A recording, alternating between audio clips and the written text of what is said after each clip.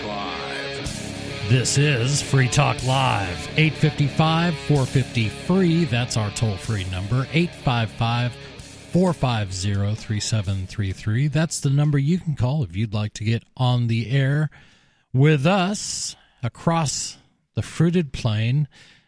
The us in studios, myself, Chris. And I'm Ian. And I'm the nobody formerly known as Rich Paul. And we're going to lead off with the IRS because, you know, those are about my favorite initials, said no one ever. Yep. You just mentioned the IRS, and all of a sudden the first statement I have to censor immediately pops into my head. It was a self-contained dump button. May the fleas of 1,000 camels find their tents. There we go. Well, according to Forbes.com, IRS follows Bitcoin transactions, resulting in takedown of the largest child exploitation site on the web. So let's see what happens. The largest dark web child pornography site in the world has been taken down.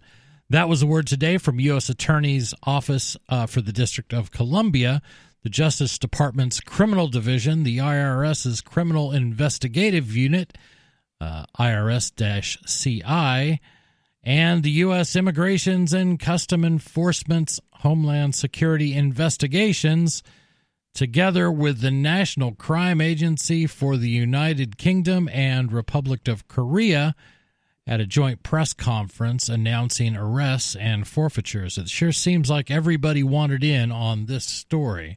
Every law enforcement agency wants to be part of it. According to the IRS-CI... Well, the good news is people are actually getting hurt in the production of this stuff, so it's it's better than spending their time on drugs. That's true. According to the IRS-CI, agents became aware of, quote, welcome to video, unquote, the largest child sexual exploitation market by volumes of content because of their work on previous dark web marketplaces. The dark web, also referred to as darknet, refers to content that you can't typically access through regular internet browsing activities.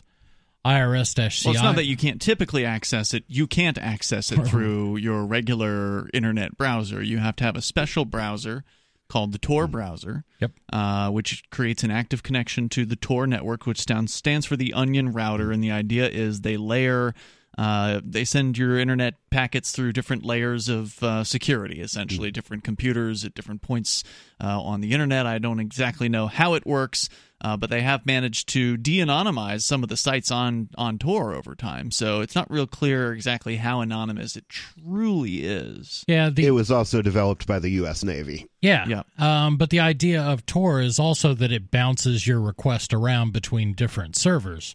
It's not a straight path from your computer to a website. You're going to transit a number of... Which is true. I think what the Tor developers underestimated is the amount of surveillance that exists on the internet.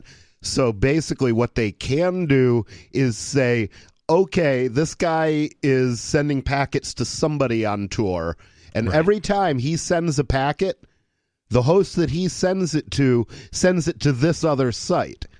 So by watching that pattern, they can say, okay, he's almost certainly attaching to that site because there's a one-to-one correspondence between packets, and that's problematical even without compromised Tor nodes, which may well exist. Right. We don't really know for sure.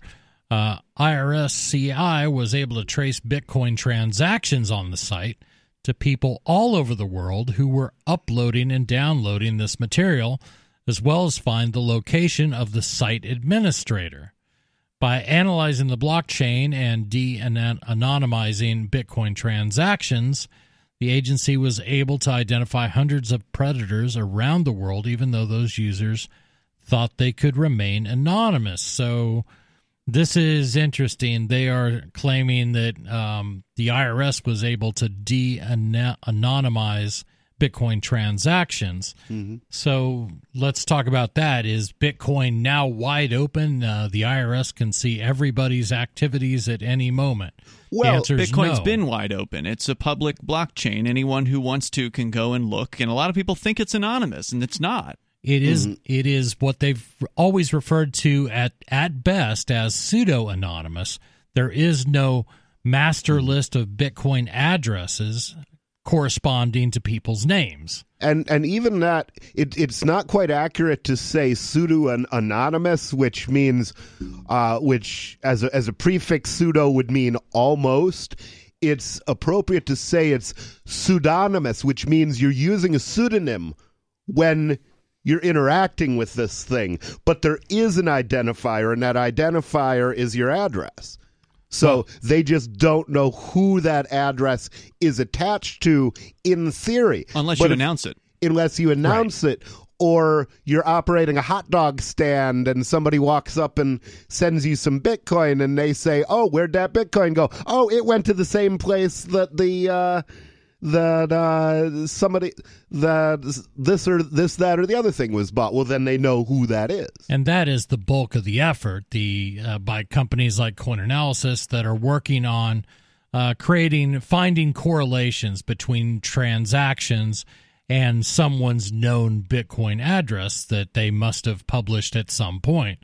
If it remains completely anonymous, I mean, and this is where it's going to get really gray, where the stuff they can do. I mean, I purchased money on a Coinbase account. Well, that Bitcoin is definitely traced to me, and I withdrew some Bitcoin from my Coinbase account.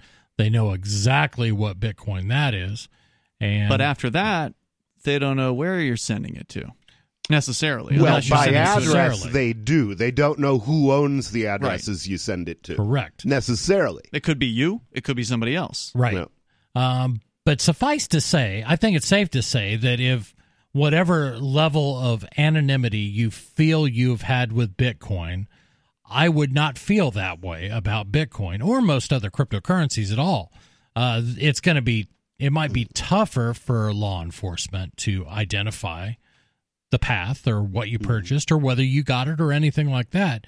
But I don't know that I would necessarily describe it as, it's not necessarily a safe way to transact, regardless of what you're buying, whether you're buying, sneakers from Japan or whether you're buying, a rock crack. Well, the thing is, it is safe to buy sneakers from Japan with Bitcoin because there's no law against buying sneakers from Japan. So, unless you don't want your wife to find out that you've got a Japanese foot fetish, it's all good. And the thing that Bitcoin does do is it makes it more difficult to trace.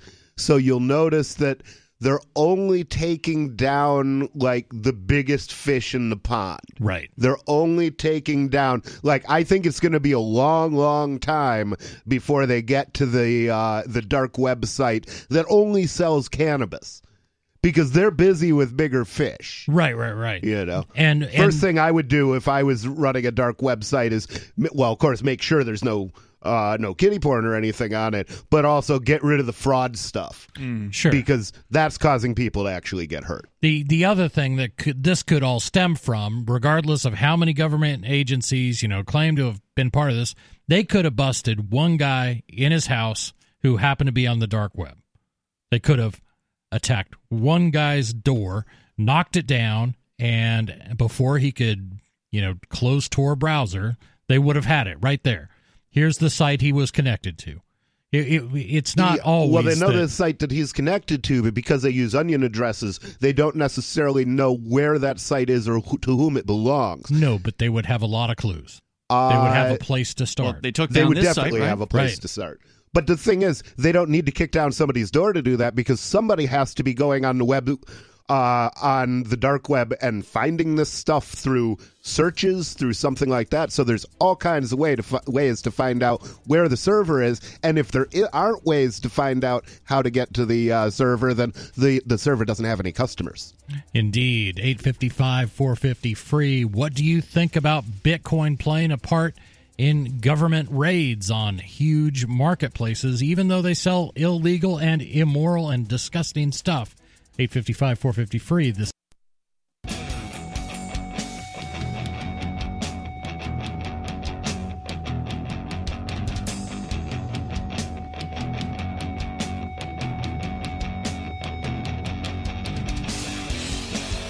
This is Free Talk Live. 855-450-FREE. That's our toll-free number, 855-450-3733. That's how you can get in touch with us and let us know what's on your mind. You can also use Discord. Discord is a very cool app. Just load the Discord client. You can get it in the App Store, or you can find it for almost any platform. Connect, use your high-speed internet connection and your quality microphone, and you will sound like you are right here in the studio with us. And again, in the studio, it's myself, Chris. It's Ian. And nobody. And I wanted to tell you about local.bitcoin.com. Bitcoin.com has launched a trading platform at local.bitcoin.com, allowing you to buy or sell Bitcoin Cash via dozens of payment methods like PayPal, Venmo, bank deposit, remittances, or meeting in person with cash. There are no ID requirements to sign up for and use the site, and all communications between buyers and sellers are encrypted. Finally, a global trading platform that respects your privacy. Visit local.bitcoin.com to get started trading Bitcoin Cash. That's local.bitcoin.com.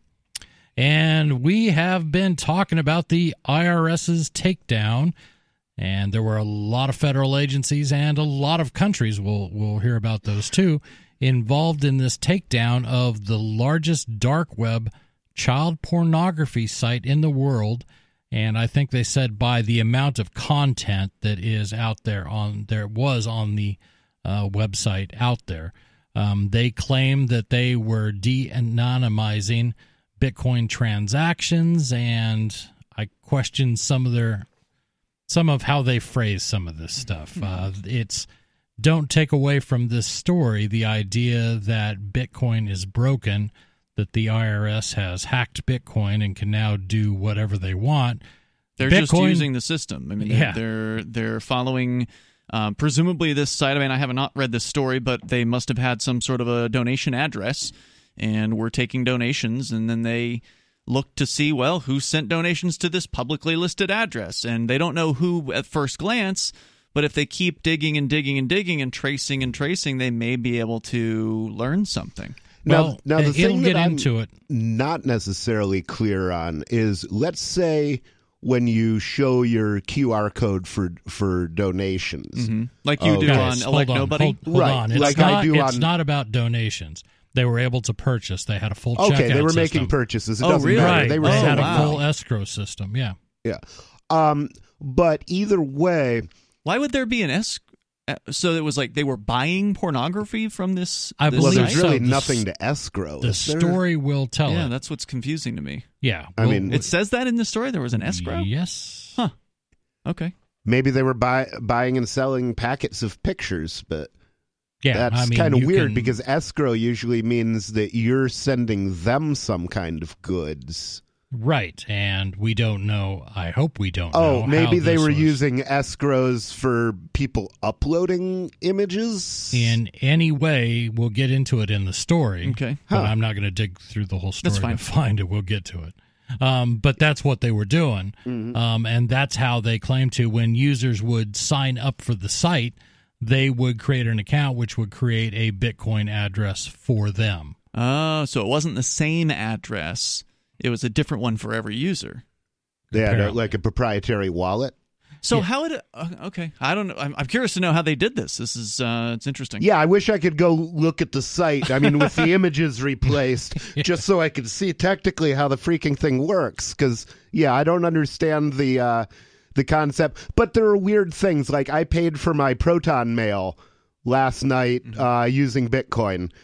And so write that down, IRS.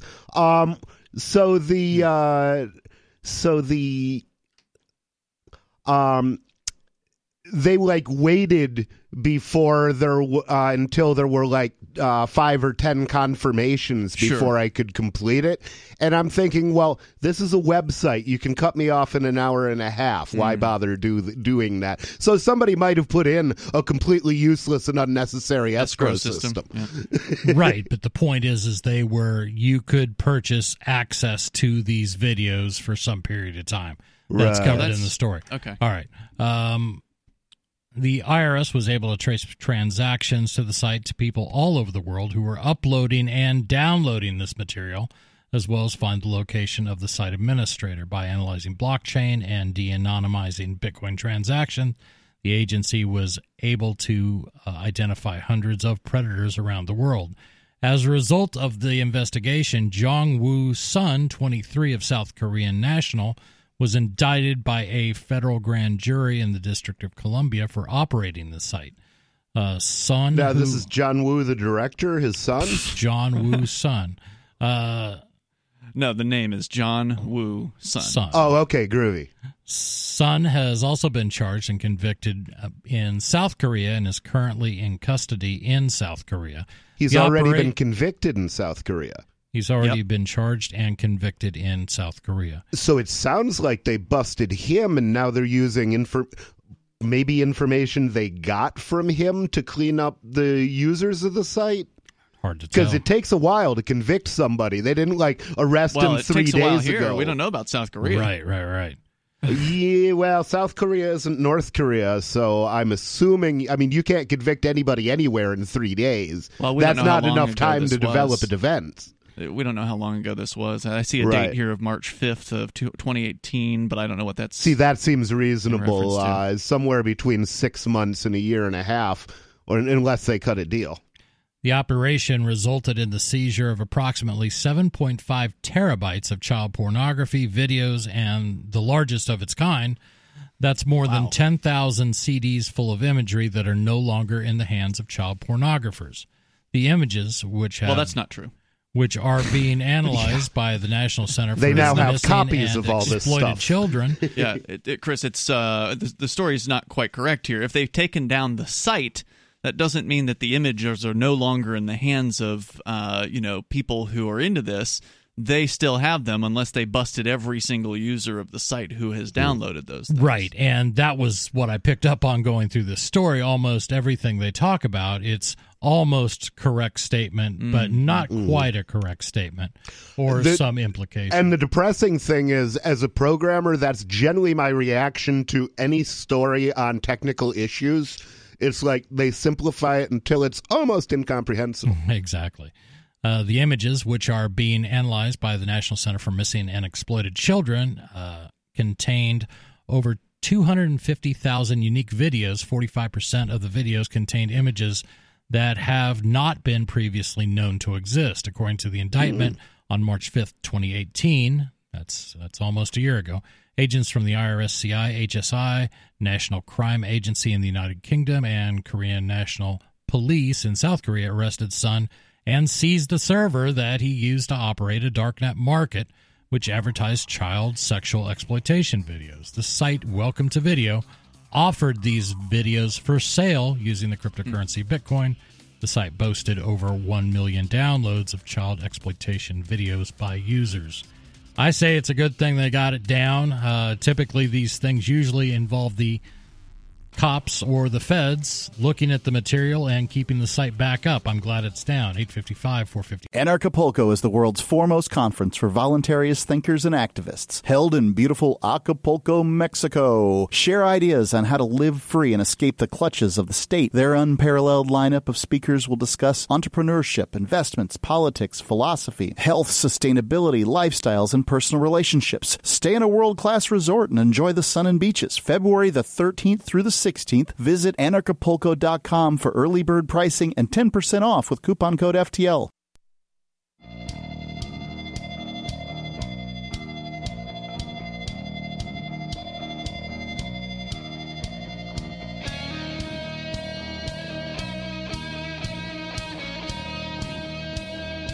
This is Free Talk Live, 855-450-FREE. That's our toll-free number, 855 450-3733. That's the number you call to get on the air. But first, I wanted to tell you, actually, I just want to ask you a question. Where do you want to be in late February? How about Anarchapulco with, get a list of, this list of people is amazing. Ron Paul, John McAfee, Sherry Peel Jackson, Doug Casey, Freeway, Rick Ross, Del Bigtree, Jeff Berwick, Larkin Rose, James Corbett, Jeffrey Tucker, Benny Wills, Paul Rosenberg, Luke Rakowski, Dale Brown, James True, Michael Bowman, Lily Forrester, Piazza Nako Sif, and us.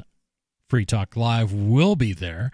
Anarchapulco is the world's foremost conference on voluntarist thinkers and activists held in beautiful Anarchapulco, Mexico. Share ideas on how to live free and escape the clutches of the state and central banks.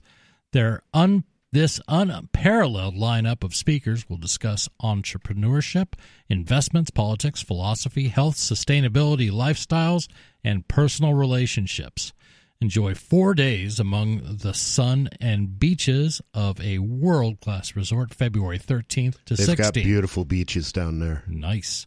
Visit anarchapulco.com for early bird pricing and 10% off with promo code FTL.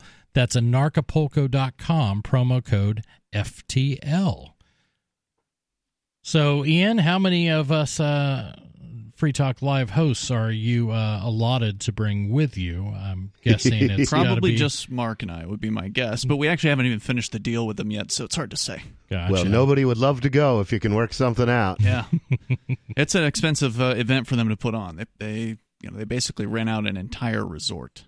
I understand. So, how much they don't pay us to go there. How much does it cost? I don't know. A lot of money.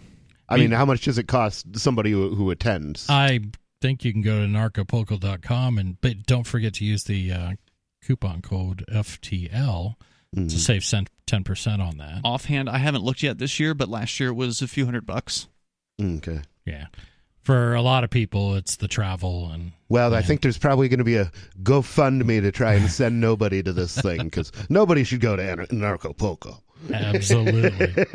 We're reading this story about the IRS and a bunch of government agencies and a bunch of international agencies involved in the takedown of what they're describing as the largest, at least by volume, kiddie porn web server on the dark net. And that's not something you're going to trip over while you're Googling around, checking out stuff.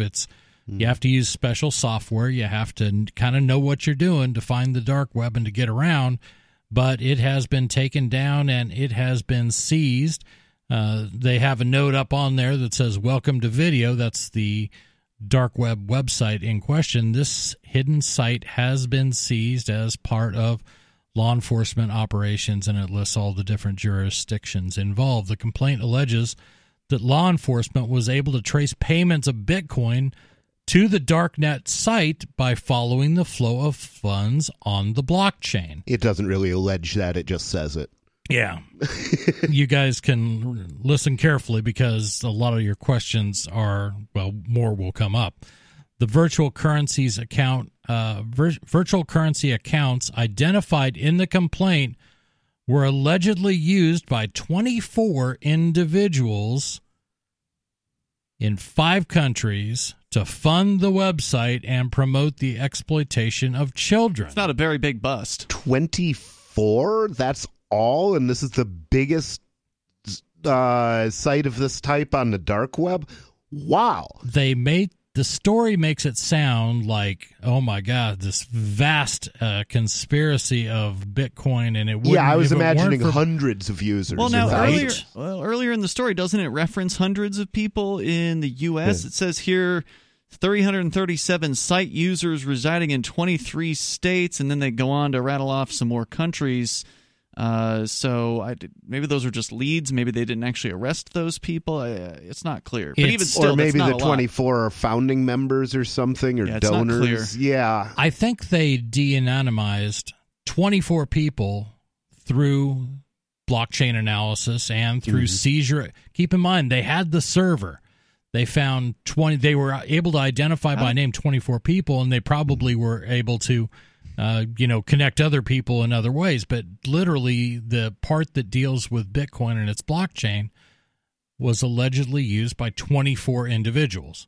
So, again... What I don't understand is how they found the site in the first place. So I understand that they can find, if they have the site, they then have the database of all the different Bitcoin addresses that the site was using to give out to its users to send funds to. So how did they track down this guy, or was it a couple of guys? I forget who it was, but the South Korean guy. How did they track him down in the first place? Did they send funds to, did the FBI or IRS, I guess in this case, create an account on the site, then send Bitcoin to that account, then watch what happened to the Bitcoin that they sent and see what the site owner did with that Bitcoin, and somehow de-anonymize him from, maybe he went and went to Purse or something like that, SaveItPurse.com, and bought something with it at some point. I guess it's not clear, and maybe we'd have to pull up the actual indictment. You could also get an account on the site and then try to sell the guy something for Bitcoin, in which case he's going to send you Bitcoin, and you can look to where it's coming from. That's possible. Yeah, it could be. I think the IRS, in putting together the press release that led to this story, wants everybody who reads this story to come away with this. First of all, child pornography is horrific. That's a given. Yeah. But I think they want to tell everyone who reads this, your Bitcoin transactions can be tracked by us at any moment. I think they are liking people to believe that, and I think unless their goal. You have a lot of technical knowledge, I think that's a good assumption to make. And think about that before when you the thing that my rule of thumb is I don't spend Bitcoins on things I'd be ashamed of. Yeah. Because I can cope with arrest, but I don't like embarrassment.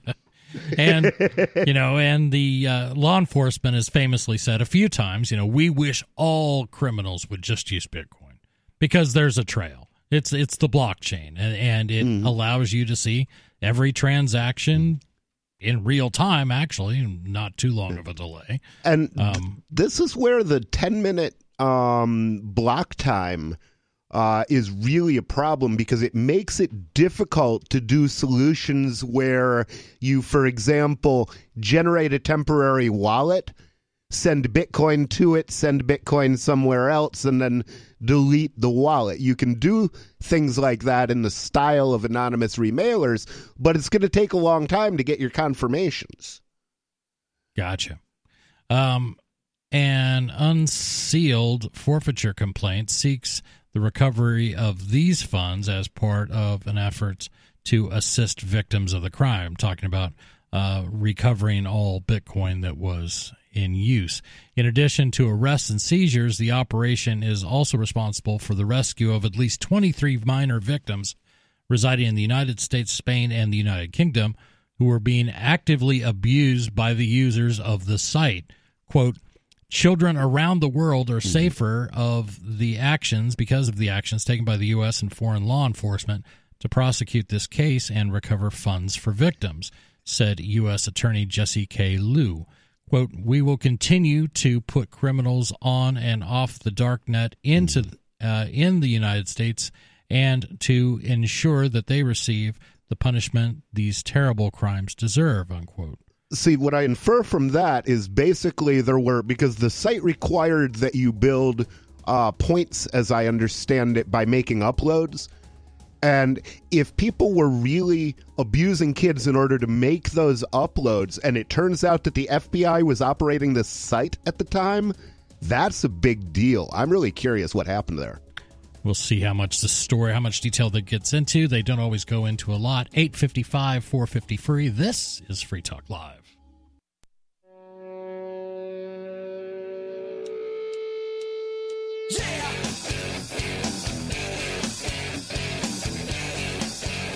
This is Free Talk Live. 855 450 free. That's our toll-free number. 855 450 3733. I wanted to tell you about, I'm sorry, I'm just looking for my copy. Balance of Nature. Good nutrition is is the key to looking and feeling great.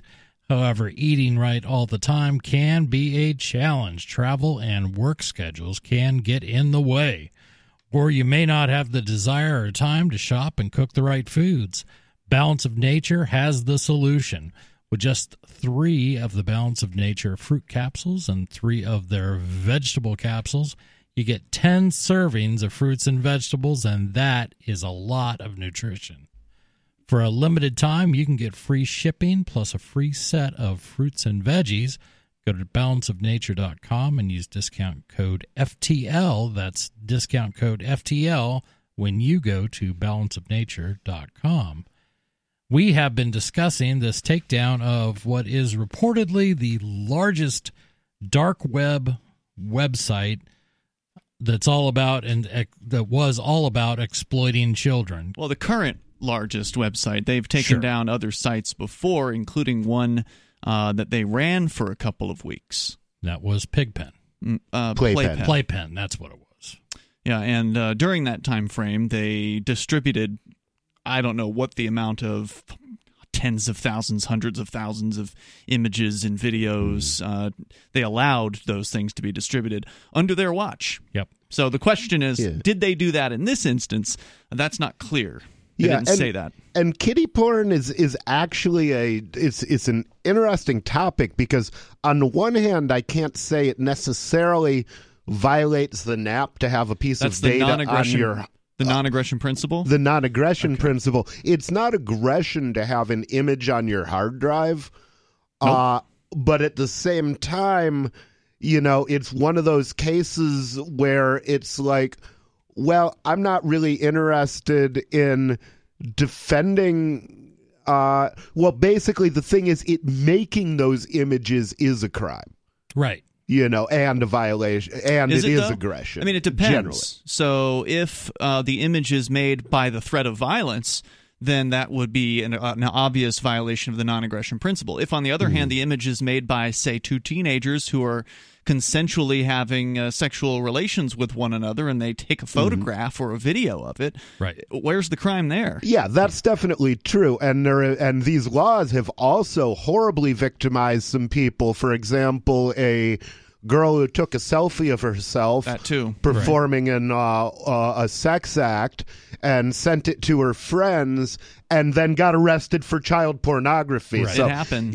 This is what happens when your protectors are very, very stupid. Right. And that's a long way away from somebody who's like got a kid tied up in shackles in the basement. Exactly. So it's really a complex issue. It is, and it's a law that gets used, and you guys pointed out some of the most ridiculous cases of it. I mean, a 16-year-old girl goes to jail because she took a selfie and showed it to her 17-year-old boyfriend, or things like that. It's insane. I think most people, man, you can't even say this. How can I put this? It's like you can't. I don't know exactly what child pornography is, but I know it when I saw it. Mm-hmm. You can't say that because, God forbid, now they'll be knocking on my door. Yeah, you can't see it, but the police, they can see it. They can see it, and it's sometimes it's more you got to reprehensible. wonder about the people who take those jobs also. I mean, how many people go into the FBI and concentrate in this area because that stuff turns them on? Right. That's the safest way to look at it. It's like the people who become cops because they like beating the hell out of people. Right. And certainly there are some people like that. I mean, that happens in police, and that's why people get shot by police. Sometimes people just like to shoot people. Right. This would not be any different. This is an interesting story that goes on. Quote, through the sophisticated tracing of Bitcoin transaction, IRSCI special agents were able to determine the location of the darknet server, identify the administrator of the website, and ultimately track down the web server's physical location in South Korea, said IRSCI Chief Don Fort. Quote, so I'm just going to guess here that the site was probably running its own Bitcoin full node, right? So it was saying earlier that the people going to the site could give Bitcoin to the site in return for access to whatever porn was on the site. It didn't say anything about escrow. I looked through the article. There was nothing about escrow in there, and that wouldn't make sense. Good. It's just acting like any other pornography site where we have a paywall up, and you pay, and you get through the paywall. Then you can get in. So my guess is the IRS probably sent Bitcoin to the site in order to gain access to the site, and then they knew to where they sent the Bitcoin. Right. They could then use, and as I watch understand, where that particular coin goes, and if it gets spent, you might be able to, I mean, maybe the guy spends it at purse.io. Or maybe the full node is identifiable because it's not behind the protection of Tor. Maybe the web server itself was Torified, but maybe his Bitcoin full node wasn't.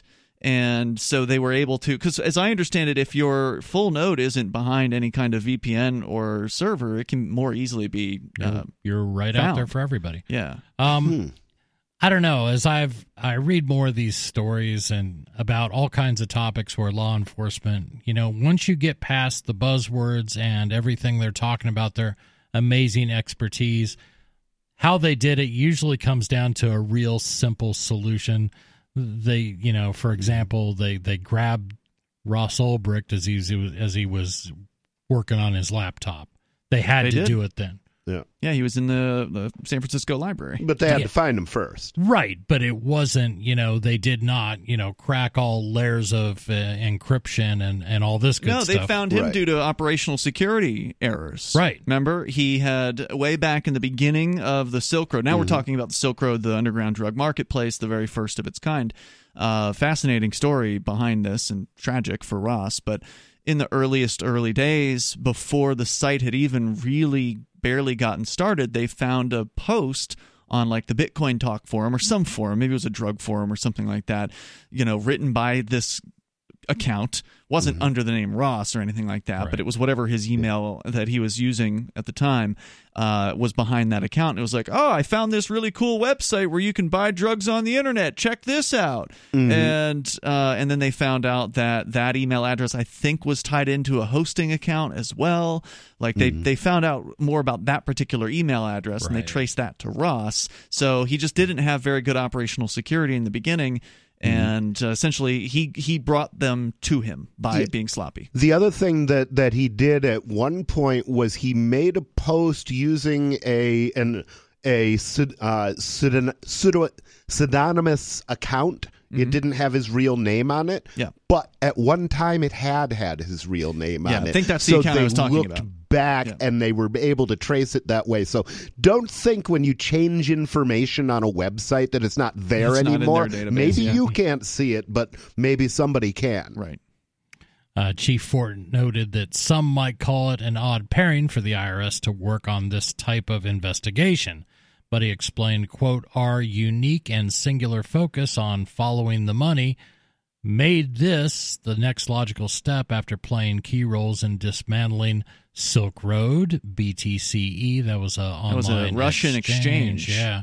Mt. Gox and other crimes perpetuated in the shadows of the dark web. He further explained, quote, our agency's ability to analyze the blockchain and de-anonymize Bitcoin transactions allowed for the identification of hundreds of predators around the world, unquote.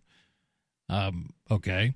Whether the funds are fiat or virtual, Chief Fort said, IRS-CI expertise is in the tracing of money all around the world, unquote.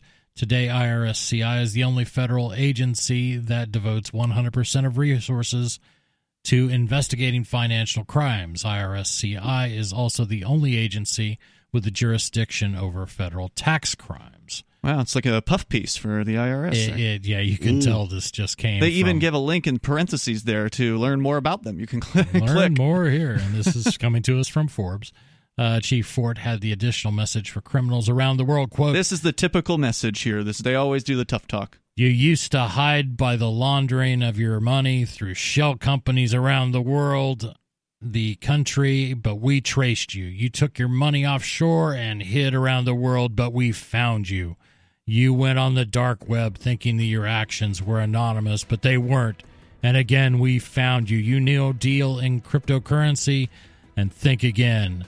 that this will make you anonymous, but our agents have once again proved that there is nowhere you can hide. This is what this is all about. 855-450-FREE. We're going to talk about privacy and anonymity. This is Free Talk Live. Chronic pain, stress and anxiety, fatigue or lack of focus, dependence on opioids or opiates? John Bush here, owner of Brave Botanicals, inviting you to try a free ounce of Kratom, the controversial plant remedy the government doesn't want you to know about. Why, you ask? Well, it's big competition for Big Pharma. From grandmothers cutting Oxycontin to keep up with their grandkids, to young adults kicking Adderall and quitting drinking, more Americans are turning to Kratom to help them through the day. But the government won't stop us. When the credit card companies kicked Kratom to the curb, I accepted e-checks and crypto. When Facebook shut down my ad account, I did podcast interviews and advertised on Free Talk Live. And now, to give a big FU to the man, I'm giving away Kratom for free.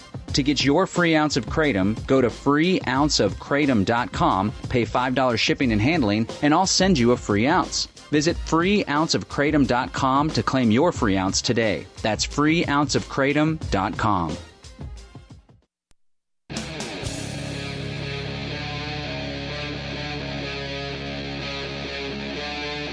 Free Talk Live.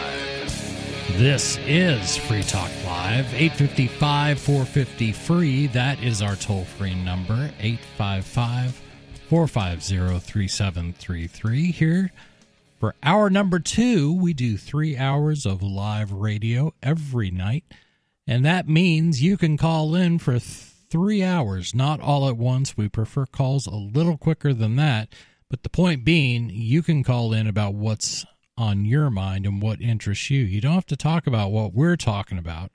Talk about what you're interested in. This is Free Talk Live. This means you control the airwaves. In studio, it's myself, Chris. I'm Ian. And I'm nobody. And I wanted to tell you about HelpMeTakeBitcoin.com. Do you operate a retail business, and are you looking for a solution for point-of-sale cryptocurrency acceptance? It's never been easier thanks to HelpMeTakeBitcoin.com. There's no paperwork or approval process to open an account. If you already have a tablet at your cash register, you're almost done. Just visit HelpMeTakeBitcoin.com and follow the simple steps. Within moments, you'll be accepting cryptocurrencies like Bitcoin and Dash at your store. Get started now at HelpMeTakeBitcoin.com. You do it at your store. I do. And I use AnyPay, who's behind HelpMeTakeBitcoin.com. They want to help you. Again, that's HelpMeTakeBitcoin.com. We were talking about Bitcoin in the last hour with this major takedown by the IRS of a porn website, child pornography website on the darknet. And you'd finished the article with the tough talking quote from the IRS head of enforcement or whoever it was. Wherever you are, we're going to find you. We'll get you.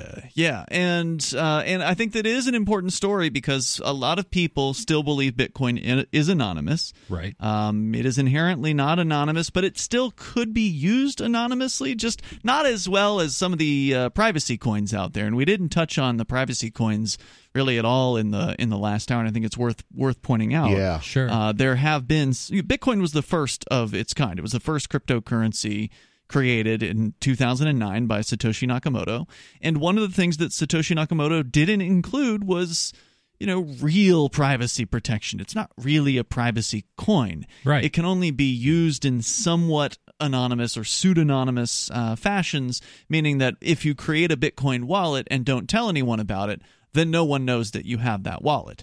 If, on the other hand, over at electnobody.com, you put your Bitcoin wallet address publicly out there and say, here's my address, send me Bitcoin, or Bitcoin Cash, or I think you take Dash and Stellar. I take Bitcoin Cash, Dash, and Stellar. If you want to send me something else, I will take it. Yep, and so... Smart move. Yeah, being able to do that means that somebody who wants to can just plug that address. They can take that Bitcoin or Bitcoin Cash address, because both of them are similar. Right. They put it in what's called a block explorer, and there are block explorers for every blockchain out there that's not completely anonymous, like Bitcoin and Bitcoin Cash. Mm-hmm. And you put in that address in there, and it'll show you how many donations has Elect Nobody's website received. Right. Now, it doesn't tell you from whom. You would then have to look at the addresses from where those donations came, and then figure out where the Bitcoin that was sitting in that address previously, where did that come from? And if you keep going back with these analysis tools, you might find that one of them came from a Coinbase account. Sure. And then you could the police could then send a notice to Coinbase saying, we would like to see the information on the account that purchased this particular coin. And Coinbase, of course, will hand that information over to them. And then they will have, at the very least, who the buyer of that coin was from Coinbase. They may not know all of the hops and jumps between the Coinbase wallet and the end of the Elect Nobody wallet, or wherever the end of the line is. But the more publicly identified addresses, the more de-anonymized your transactions can be on the Bitcoin blockchain. Whereas with something like Monero, every transaction is hidden. Right. You can't look at the blockchain. You can't do any kind of analysis of the Monero blockchain. There was some recent really scary news for the Zcash community. I don't know if you heard about this. Yes. It had to do with, it was a bug that got exploited that basically it allows you to see who was involved in transactions. Yeah, they were able to de-anonymize the supposedly anonymous Zcash transactions. So, is this the exploit that Duke was talking about? Yeah, one of our guys in New Hampshire discovered it. Interesting. Yeah. Now they've how much information can they really expose that way? Do you know? They could anonymize or de-anonymize, from what I understood, everything. Yeah. It really kind of bared the soul of a given transaction. But that doesn't... They were basically brute forcing the blockchain. Without getting too technical, they essentially would spoof an earlier time frame on the blockchain, because the blockchain is just the digital ledger, the normally public ledger, in this case purportedly private ledger. But what they did was they could trace the transactions block to block, basically, and look to see, well, what moved from one block to the next. Interesting. And they could, I'm not doing a very good job of explaining this, but they had a way of doing it that basically was like, okay, well, let's take our mining operation and make the miner think that it's in 2017 and look at what things are moving from block to block. I think they reordered the existing transactions and basically looked at how that changed the state. Yeah, I know it's interesting that lots of blockchains, most blockchains are all, they all have a reliance on a time step. You need to know when a transaction was made. You need to know when the miner got it, when the miner added it to blocks. And it's really a lot about time. But with some of these newer ones, they're not doing it the same way. You had given a presentation recently on Mimblewimble. Mimblewimble, which is a new technology for anonymizing transactions.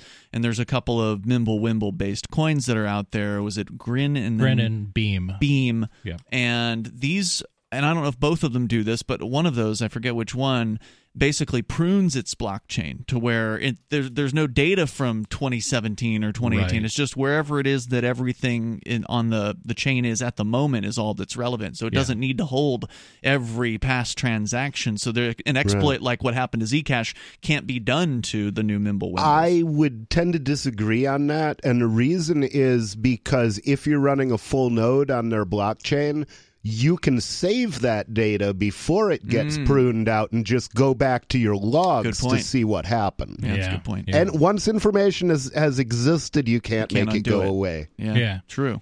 And then you have to rely on the cryptocurrency's ability to encrypt and hide stuff in the first place. So Mimblewimble does a couple tricks, and I invite people to take a look at it. On the other hand, the idea of not carrying every transaction since the beginning of time is a great idea. Anybody who's watched their full node download for a day and a half knows why that's going to be a great idea, even if you don't. But I don't think having information and then discarding it later is not a security tool. To implement a truly secure, first of all, if you're so concerned, if anyone is so concerned about the security of a given transaction, you might want to try U.S. Cash. That's the first thing, because the terrorist choice. What tax evaders love to use, what money launderers love to use is U.S. cash.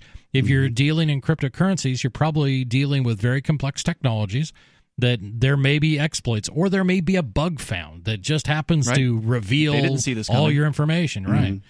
This stuff happens, and if you're that's why most criminals don't use blockchain technology. Contrary to what the IRS is going to scare us with, most criminals use cash. Well, history is littered with the corpses of people who overestimated their encryption technology. There's a related story, in this sort of theme of scary talk from government goons. Headline over at newsbtc.com: regulators can shut down Bitcoin anytime. Oh, can they? Are they doing it today? Probably. You think so? I don't think so. We'll get into it. Depends on your parameters. Yeah, we'll get into it. 855 450 free. What do you think? Is Bitcoin the future of money? Cryptocurrencies the future of money? Or is the IRS just waiting to spring its trap? 855 450 free. This is Free Talk Live.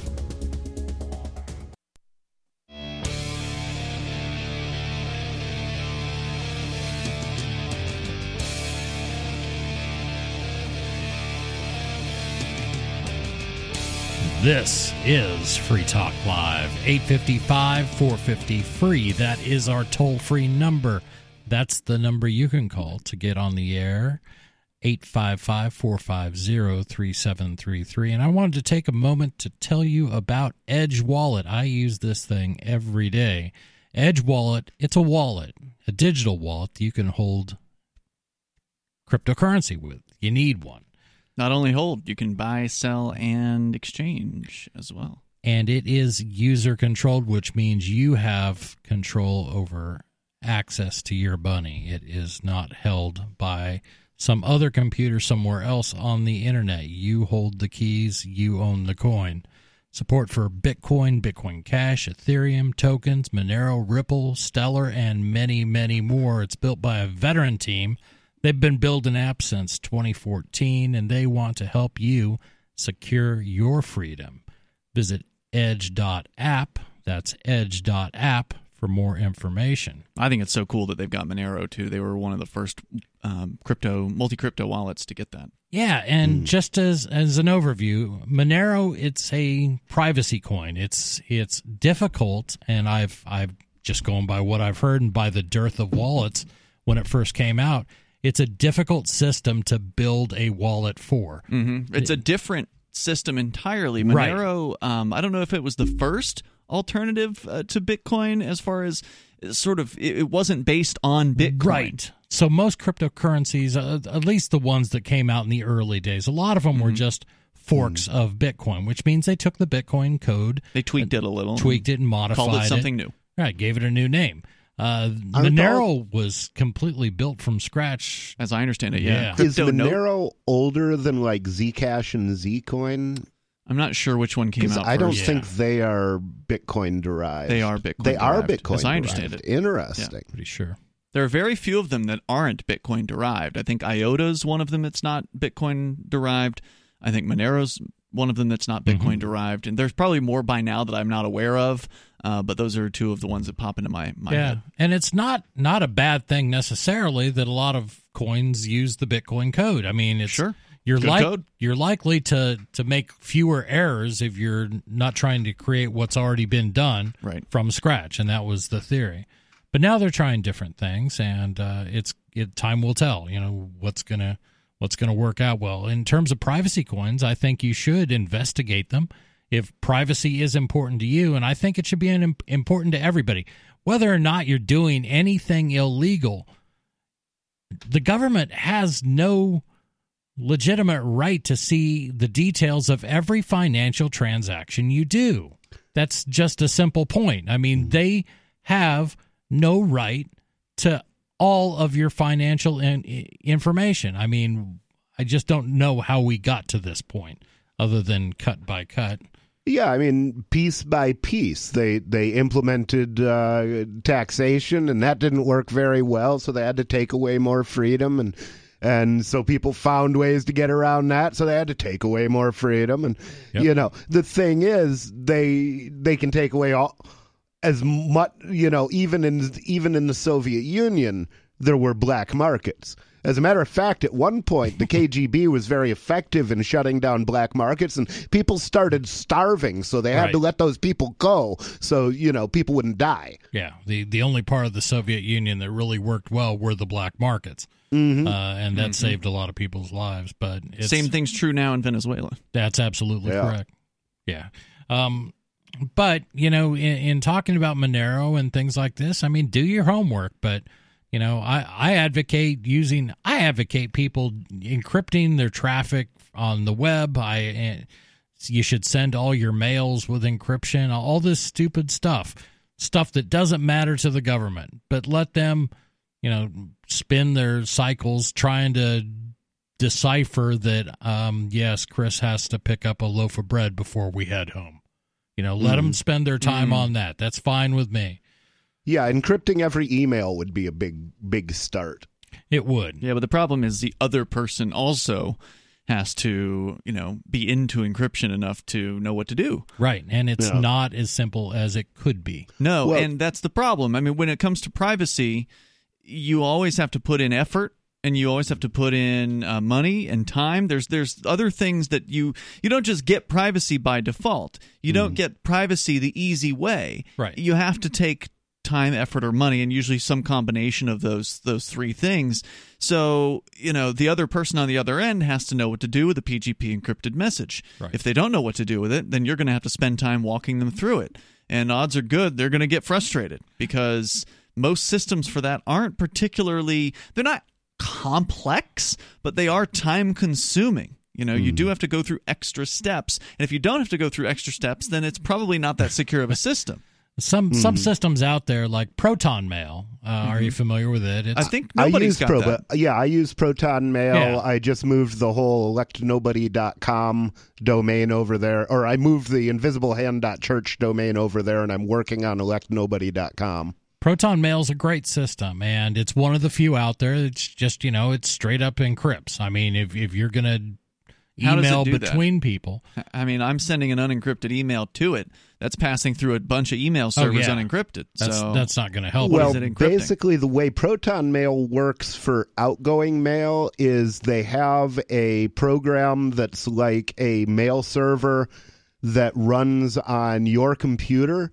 So when you make your SMTP connection, you connect to this program. That's to send mail. Right. And this program then makes an encrypted connection to Proton Mail.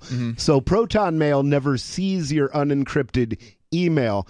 The encryption, what happens on the other end for the recipient, though? Well, on the other end, as I understand it, the code runs in their browser. So Proton Mail... So they have to go to the Proton Mail website to read the message? It's not going to come into my email box? Well, there are... If it's another Proton Mail user, then they're going to have to... then they're connecting to the website, or they're using IMAP or POP, which again goes through their so-called Bridge app. Okay, but what I mean is, if I'm the recipient... Well, I don't want to get too complicated here, but if you're sending me something from Proton Mail, you're saying they're encrypting that. Are they then sending me an unencrypted message saying, "Hey, there's an encrypted message waiting for you. Click here to read it," and then I go to click through to the website? If you don't have any encryption on your end, then I believe you'll get it decrypted. I think if they have a PGP key for you, that they will encrypt it with PGP to you. Yeah. So the thing is, it can't be end to end unless both ends have some capability of encryption. Right. But the nice thing about Proton Mail is it takes almost no effort to use it. So if you want to send encrypted messages to a naive person, that's probably a good way to do it. Except it won't be encrypted because they don't have what they need on the other end. So there's no point. Right. Well, if both of you are using Proton Mail, a naive then it person will wouldn't be doing that. Well, that's what I'm saying is if you want to send encrypted mail to a naive user, say, hey, open a Proton Mail, give me your address, and I'll send you your mail. And that's easier than learning PGP. Gotcha. It really is. Spreading the word about Proton Mail and encryption, because we should all care about our privacy. We shouldn't have a government that reads and finds out everything about us without our permission. 855-450-FREE. What do you think? Or am I just paranoid? This is Free Talk Live. Divvy is crypto made easy. Anyone can use Divvy to securely and seamlessly spend, earn, store, or exchange digital money, the US dollar, and euros. Divvy is fast. Transactions happen in seconds with fewer fees. While other altcoins are languishing, the Divvy price has risen substantially against BTC. Now's the time to make a switch to Divvy or make your start with cryptocurrency with Divvy. Visit DivvyProject.org. Divvy is crypto made easy. Plus one-click masternodes. DivvyProject.org. Again, DivvyProject.org.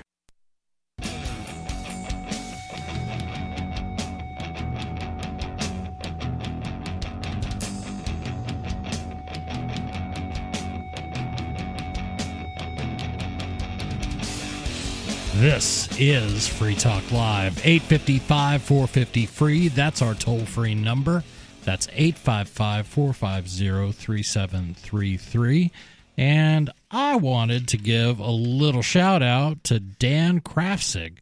Who is Dan Krafzig? He is a gold amplifier. Thanks, Dan. Thanks, Dan. We really appreciate it.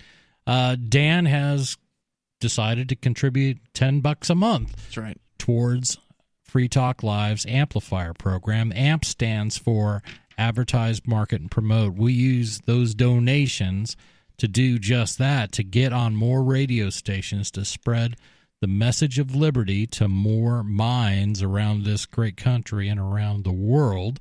That's the goal. So thank you very much, Dan. If you want to find out more about the amplifier program, you can go to amp.freetalklive.com. In studio, it's Chris. And Ian. And nobody. And we have been talking Bitcoin, and we've been talking encryption, and this all started with a story about the feds and numbers of other countries' law enforcement agencies taking down a huge, according to them, a huge child porn website on the darknet. And they did this, they say, actually by tracing transactions made on the Bitcoin network. They aren't clear on how they are allegedly do it, but they did say that they only arrested, they identified 24 people through the use of Bitcoin. So it's not really... Well, they said 24 at one part of the article, but they said 300-something in another part, so it wasn't real clear. Yeah, I'm going to guess that it's the lowest number that they put out, and they probably had to put that number out just to be close to honest. Maybe they identified hundreds, but only arrested 24. Maybe they didn't have enough evidence. My impression was that there were like 300 some users, of which they had identified 24. That was my... Yeah, I don't know. I could be wrong. Well, regardless, one of the points of that story was to make people believe that their transactions are not anonymous. Which is true. To some extent, that is true, unless you're using an alternative to Bitcoin like Monero, which seems to be pretty solid so far. At least there has yet to be a revealed bug that there was one a long time ago. Early on with Monero, there was some sort of bug that allowed them to de-anonymize, but they fixed that relatively early on. Right. And we haven't heard anything about it since then. A number of the darknet marketplaces have adopted Monero, and to me, that's a pretty big endorsement. If a darknet marketplace, not just one, but more than one of them, adopts a cryptocurrency, as a privacy coin instead of the other ones, because there's several out there that are vying to be the top privacy coin. The fact that darknet markets have sort of anointed Monero is a real good sign, I think. Yeah. For it. But in other news, there's apparently somebody claiming that the law enforcement can shut down Bitcoin anytime. What? Oh, my God.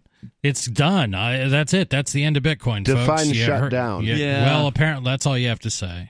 Well, that's the headline, and it's according to Bloomberg Digital's executive editor, Joe Weisenthal, who may not know what he's talking about, but let's get into the details here from newsbtc.com.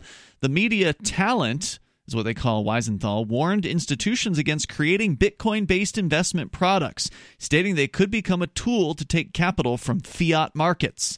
Citing Bitcoin exchange-traded funds, Weisenthal said no regulators would want to approve fiat on-ramps to pump money into the Bitcoin ecosystem. And that's probably true. I mean, the government they don't like Bitcoin, and they certainly don't want to make it easy for people to get Bitcoin. He says, first, the move would make fiat unattractive to investors, and second, it would increase the amount of illicit financial transactions, he claimed.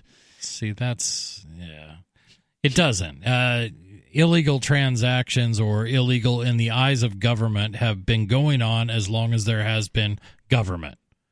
There's always something government doesn't want you to do, and they didn't stop it with cash. How are you going to stop it with cryptocurrencies? It's that much more difficult. It's just another thing. You're going to run out of people to look at every transaction. Yeah. So what he's actually saying here isn't that Bitcoin can be shut down, because it can't, not by the governments, because Bitcoin's an international decentralized phenomena. It's over 10,000, last time I looked, full nodes on that network spread across the entire planet. There's just no way, even with an interjurisdictional task force, that they'd be able to simultaneously crack down and bust all 10,000 nodes all at once. I mean, it's just highly unlikely that something like that could ever occur. So Bitcoin itself is pretty much insulated from takedown. What he's saying here, and the headline's misleading, is that the government could target the exchange-traded funds. Yeah, absolutely. Well, they could target the exchange-traded funds. The other thing they can do is shrink the market for Bitcoin. So by targeting like exchanges and that sort of thing, and Coinbase of the world?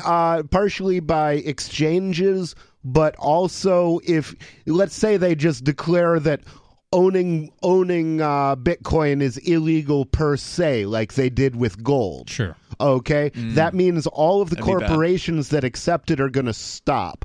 So that's going to shrink the market. Sure. It means that the exchanges are going to cease to exist, at least the ones in America. Right. That's going to shrink the market. So then, if you shrink the market, the value falls. So they could destroy the value of it by doing that. And that presumes that such a move would be upheld by the courts. Right. And hopefully the courts would see that this is a free speech issue, and that by banning people from possessing or using Bitcoin, they're essentially banning freedom of speech, because Bitcoin is nothing more than the code that was written by Satoshi Nakamoto. Exactly. And the courts have upheld that code is protected speech.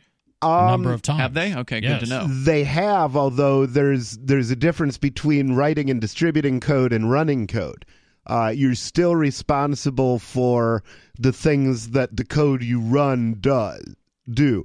So it's basically they can make it illegal to run a wallet without making it illegal to distribute the code for that wallet.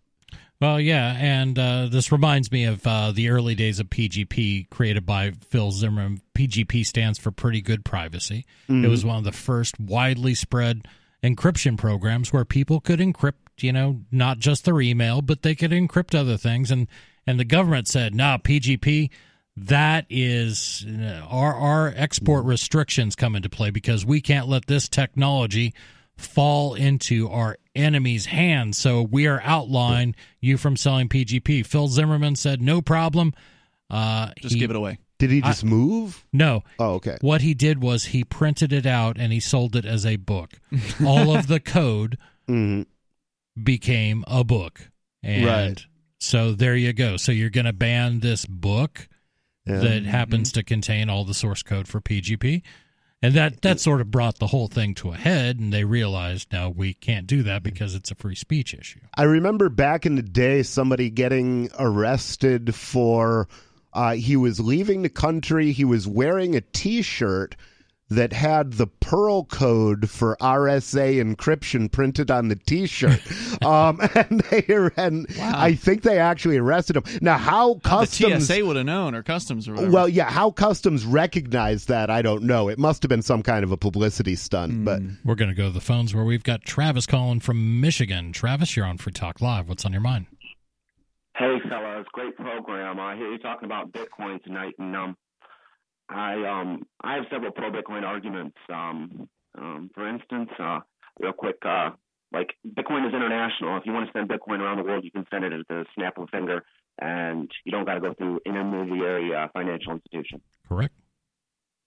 Yeah, that's a huge point. I mean, it shouldn't be underestimated what kind of an impact that can have Whereas previously, the only way to send money internationally, or the few ways that existed, were all controlled by financial, old money financial institutions like major banks through the Fed wiring system, or SWIFT, I guess, international, and then also, of course, Western Union and MoneyGram, these other companies that charge an arm and a leg in a lot of cases, especially to people in foreign countries. If you had more to say, Travis, we can hang on to you. So stand by. Okay, yeah, I wrote a book on it. So. Okay. Oh, wow, so did everybody, apparently. 855-450-FREE. We are talking cryptocurrency, and he brings up a good point. It's international. It can't be stopped. This is Free Talk.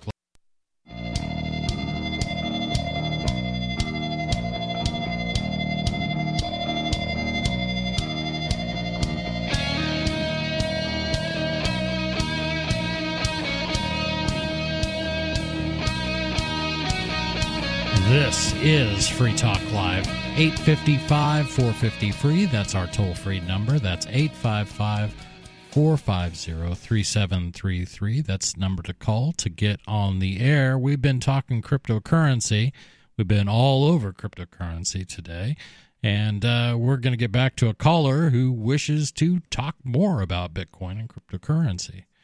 I don't know. I see it as one of our few opportunities for financial freedom, not having government looking over your shoulder. I hope that privacy, we talked a bit about privacy coins like Monero and Zcash, and we talked about some problems that have happened in the past, but I hope that privacy becomes what people start to shop for. That's not what they're looking for, though. No, they're not. I hope the technology makes it simple and easy to use. Look at people. Number one, yeah. And number two, people value that. I don't think they do. Use it. I don't think they do. I mean, look at the Amazon Home thing that they got. What do they call it? Alexa.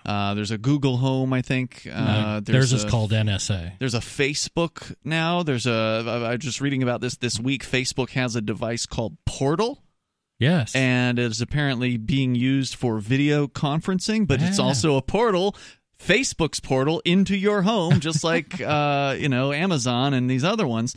And these things are hot sellers. Now, I don't know if Facebook's hot selling, but the Amazon thing is pretty big. Google Home's big, too. Yeah. And they did an acquisition of Nest, and so now everything is branded, Google Nest Home, and Nest is the air conditioning settings thing. Yeah, right? It used to be, but now they do cameras to spy on you, and they use they home would speakers. They would never do such a thing. Allegedly. Mm-hmm. And the thing is, a lot of these companies just got in trouble because the stuff went private, where they were sending transcripts of messages that go through their quote unquote secure servers to third parties that employed actual human beings to listen to them and listen to people having them. sex. From what I saw in one story, I think it was Apple allegedly had people. That's been happening with several of them. I bet it has, and it's going to. Yep.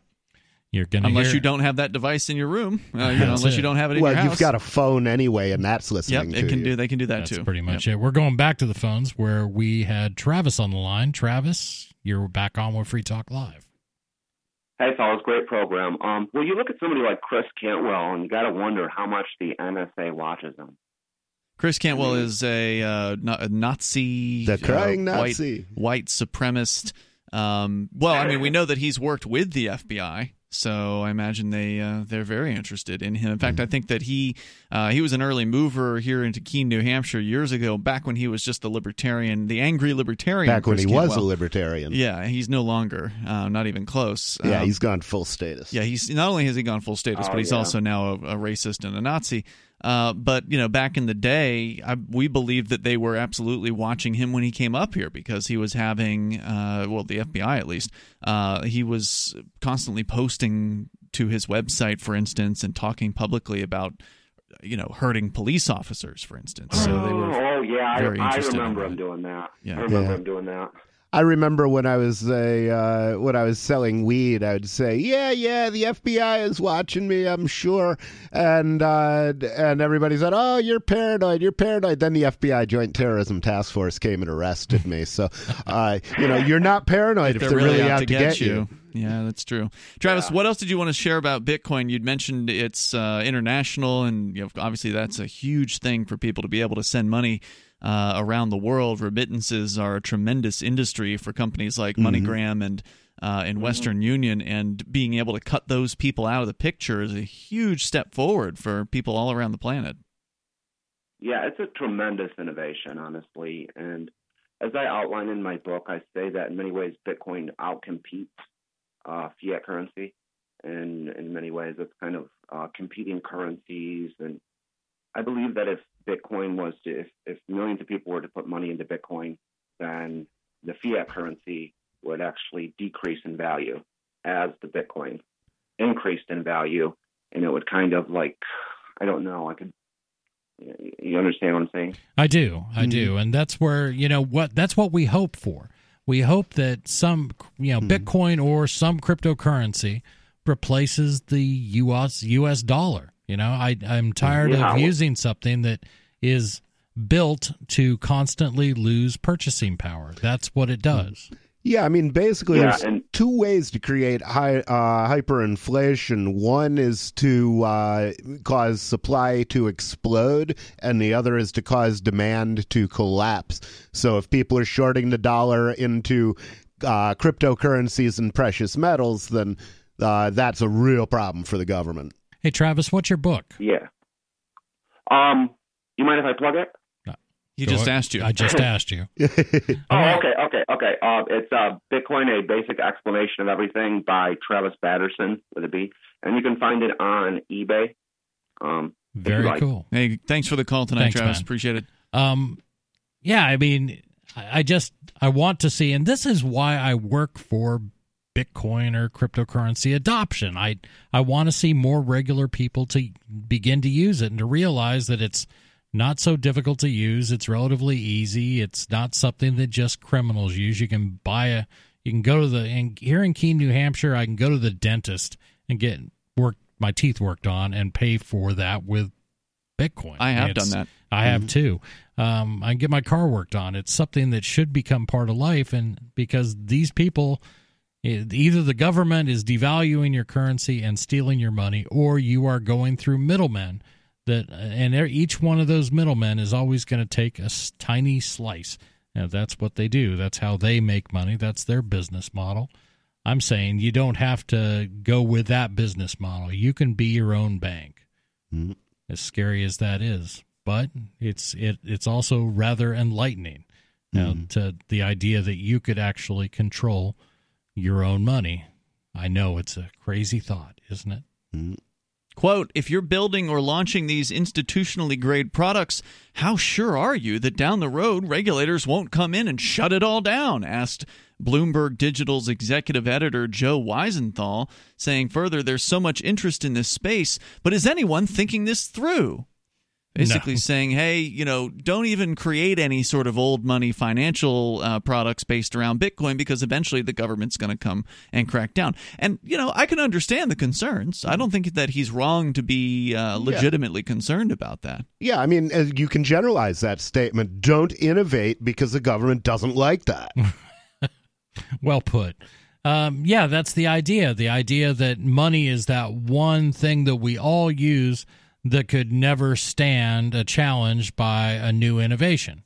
Everything else you can... Oh, they can't stand it. No, they hate it. Look at how the federal government is responding to Facebook's Libra.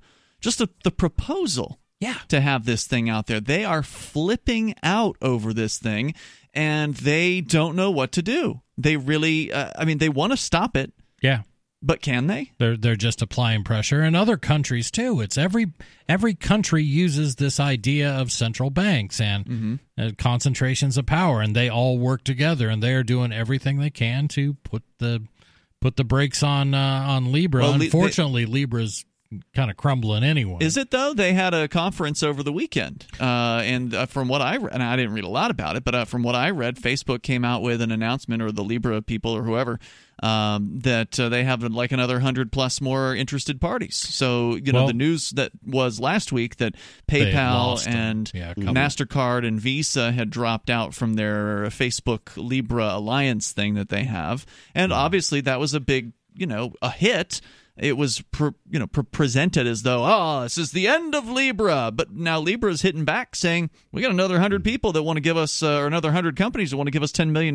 Right. And the surprising thing about, Visa, MasterCard, and PayPal being involved in Libra isn't that they pulled out. It's that they put in the first place. Yeah. I never really, I mean, the only way they were going to stick with that would be if Libra was so castrated that it couldn't compete with what they were already doing, because they get a lot of rent for having licenses to operate in financial markets, and they don't want people to be able to operate without paying them rent. That's true. That's a good point. Got more on that story? Or? Well, there's just this guy and his opinions about why people shouldn't create these old money financial things like these ETFs, which I don't even know what those things mean. I'm not an investor. ETF is an exchange-traded fund, so the simplest way to understand it is imagine you had a corporation that owned a certain amount of Bitcoin, and then you sold shares to the corporation. So you're indirectly holding Bitcoin without actually owning it. Seems like a terrible idea. The Winklevi have been trying to get that approved for years. Yeah, 855 450 free. This is Free Talk Live. Hour 3's next. Yeah.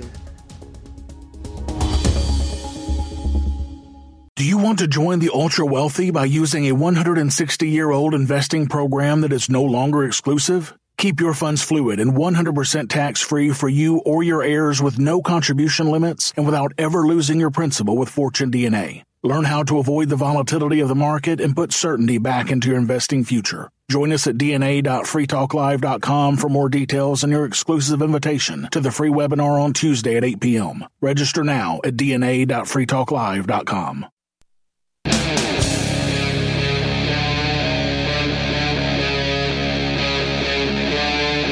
Free Talk Live.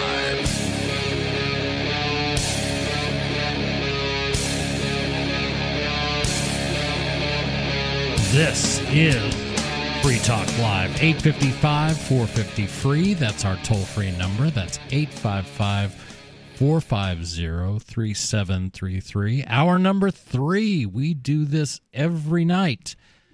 3 hours of live radio where we want to hear from you. We want to know what's important to you. You don't have to talk about what we're talking about. We've been all over the place. We've talked about this huge bust of a kiddie porn website. We've talked a lot about cryptocurrencies and privacy. And we are going to tell you about how Elon Musk smoking weed with Joe Rogan ended up costing taxpayers $5 million. Okay, first off, these things don't cost taxpayers money. They cost the government money. The money has already been stolen from the taxpayers. They don't have it anymore. That's one way of looking at it. Another way of looking at it is saying, that's my damn money. And you guys stole it. I still claim possession of it. Yeah, well, you can claim possession of it, but you don't have possession of it, so your claim is nonsense. Yeah, their answer is going to be, yeah. What you going to do about it? Which is why people are getting frustrated. Are they? I think a lot of people are frustrated. Half the people are frustrated because, billionaires are obviously not paying their fair share. Oh, well, screw that. What's fair about taxes? I'm being facetious. But that's the tack that some people take. We're going to go to Discord, where we've got Gene, the Christian anarchist, on the phone. Gene, you're on Free Talk Live. What's on your mind? Alexa, are you connected to the CIA? Now, everybody's room is, they've got Alexa answering them right now. Not me. Okay, so I called about Bitcoin because, I used to do programming like 25 years ago, and I maintain our computer systems and our network and stuff, but I haven't really done any kind of serious programming in over 25 years. So I'm out of the loop. I don't understand exactly how crypto coins work, but they have to have some kind of a communication protocol that they're using. Now, what would stop the government from interrupting that communication protocol, at least within the borders of this country? I don't think they could do it worldwide. A VPN. If they're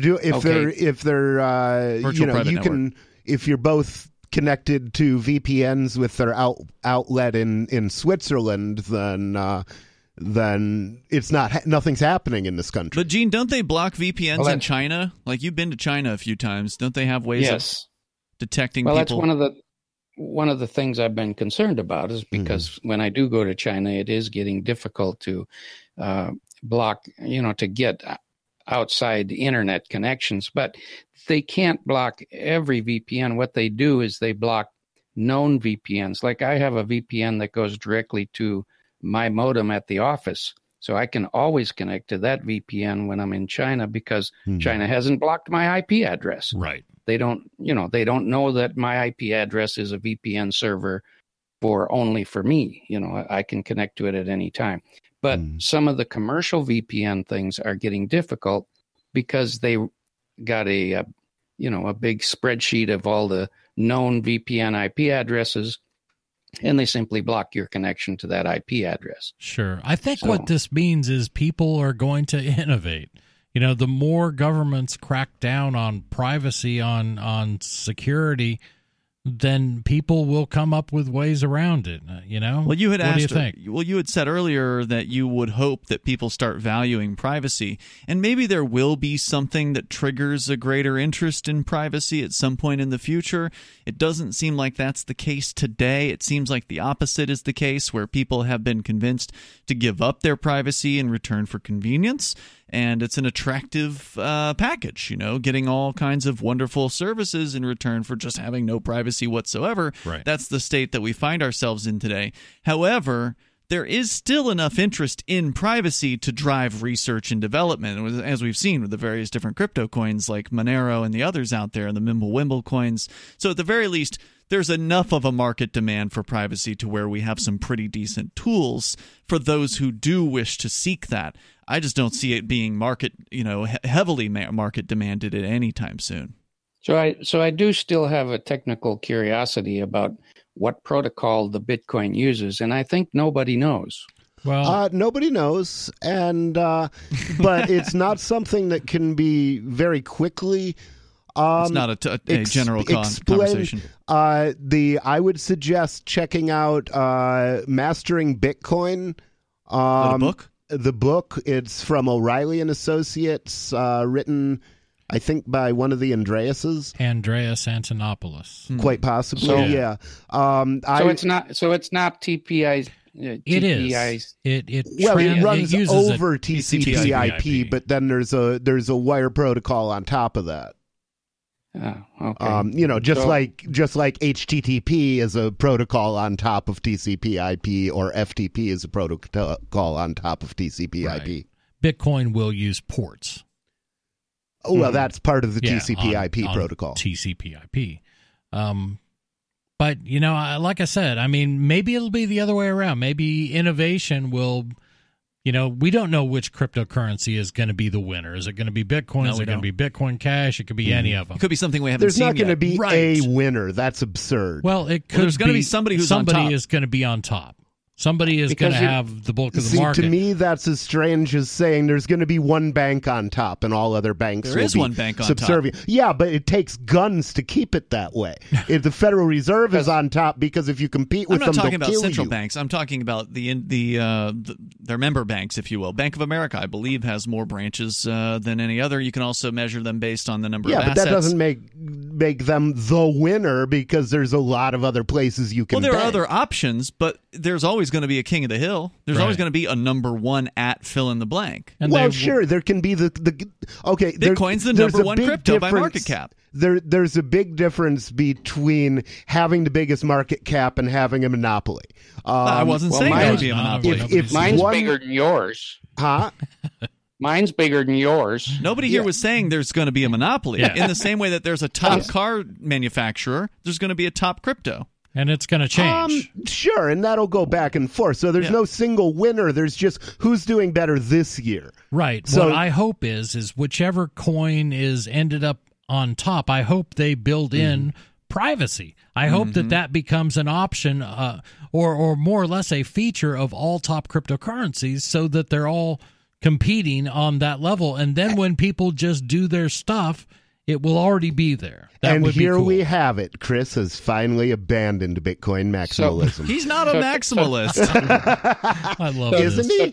You're the one who told me he was. I didn't say that. Okay. Are you a maximalist, Chris? The word maximalist came out after I was involved in Bitcoin, so I don't know. He'll take any almost any crypto. I will. in his I'll business. accept any crypto. What I do is almost any crypto I will then convert into Bitcoin. Okay, that may be a maximalist. That's maximalisty. Yeah. Okay, so back to protocols. There was wait, before you do that, Gene, I got to call out Chris here, because if on one hand you're saying you want to see a privacy coin rise to the top, but then on the other hand your actions are to convert every privacy coin you receive to Bitcoin, you're part of the problem. Yeah, I mean, that is if true. you And I want do have privacy coins some to do Monero. well, you should be converting everything to Monero and Hush and the other. Is it Hush? The Hush one is one of them. Duke is working on. Hush Mail, he's working on. It's a Hush Mail messaging protocol built on Zcash, but it has a crypto. The idea, I want to see Bitcoin implement some more of these privacy features, and they're not implementing much of anything. No, they're not. You can't bolt privacy onto a non-private coin. I don't think that's a realistic. They probably could. Yeah, it's but they don't seem to be interested in that. Not today, and I hope they do. Not today, I want to see that. Not today. I'm sorry, Gene. We're gonna. If you want to hang on, we can get back to you here in just a moment. More with Gene, the Christian anarchist, calling us from wherever it is he's calling us from. So stand by. Yeah, we are talking Bitcoin, and I guess we'll probably keep talking cryptocurrencies. 855-450 free. Have you taken the step into cryptocurrencies, or are you just confused by it? We hope we can illuminate some of your confusion. 855-450 free. This is Free Talk Live.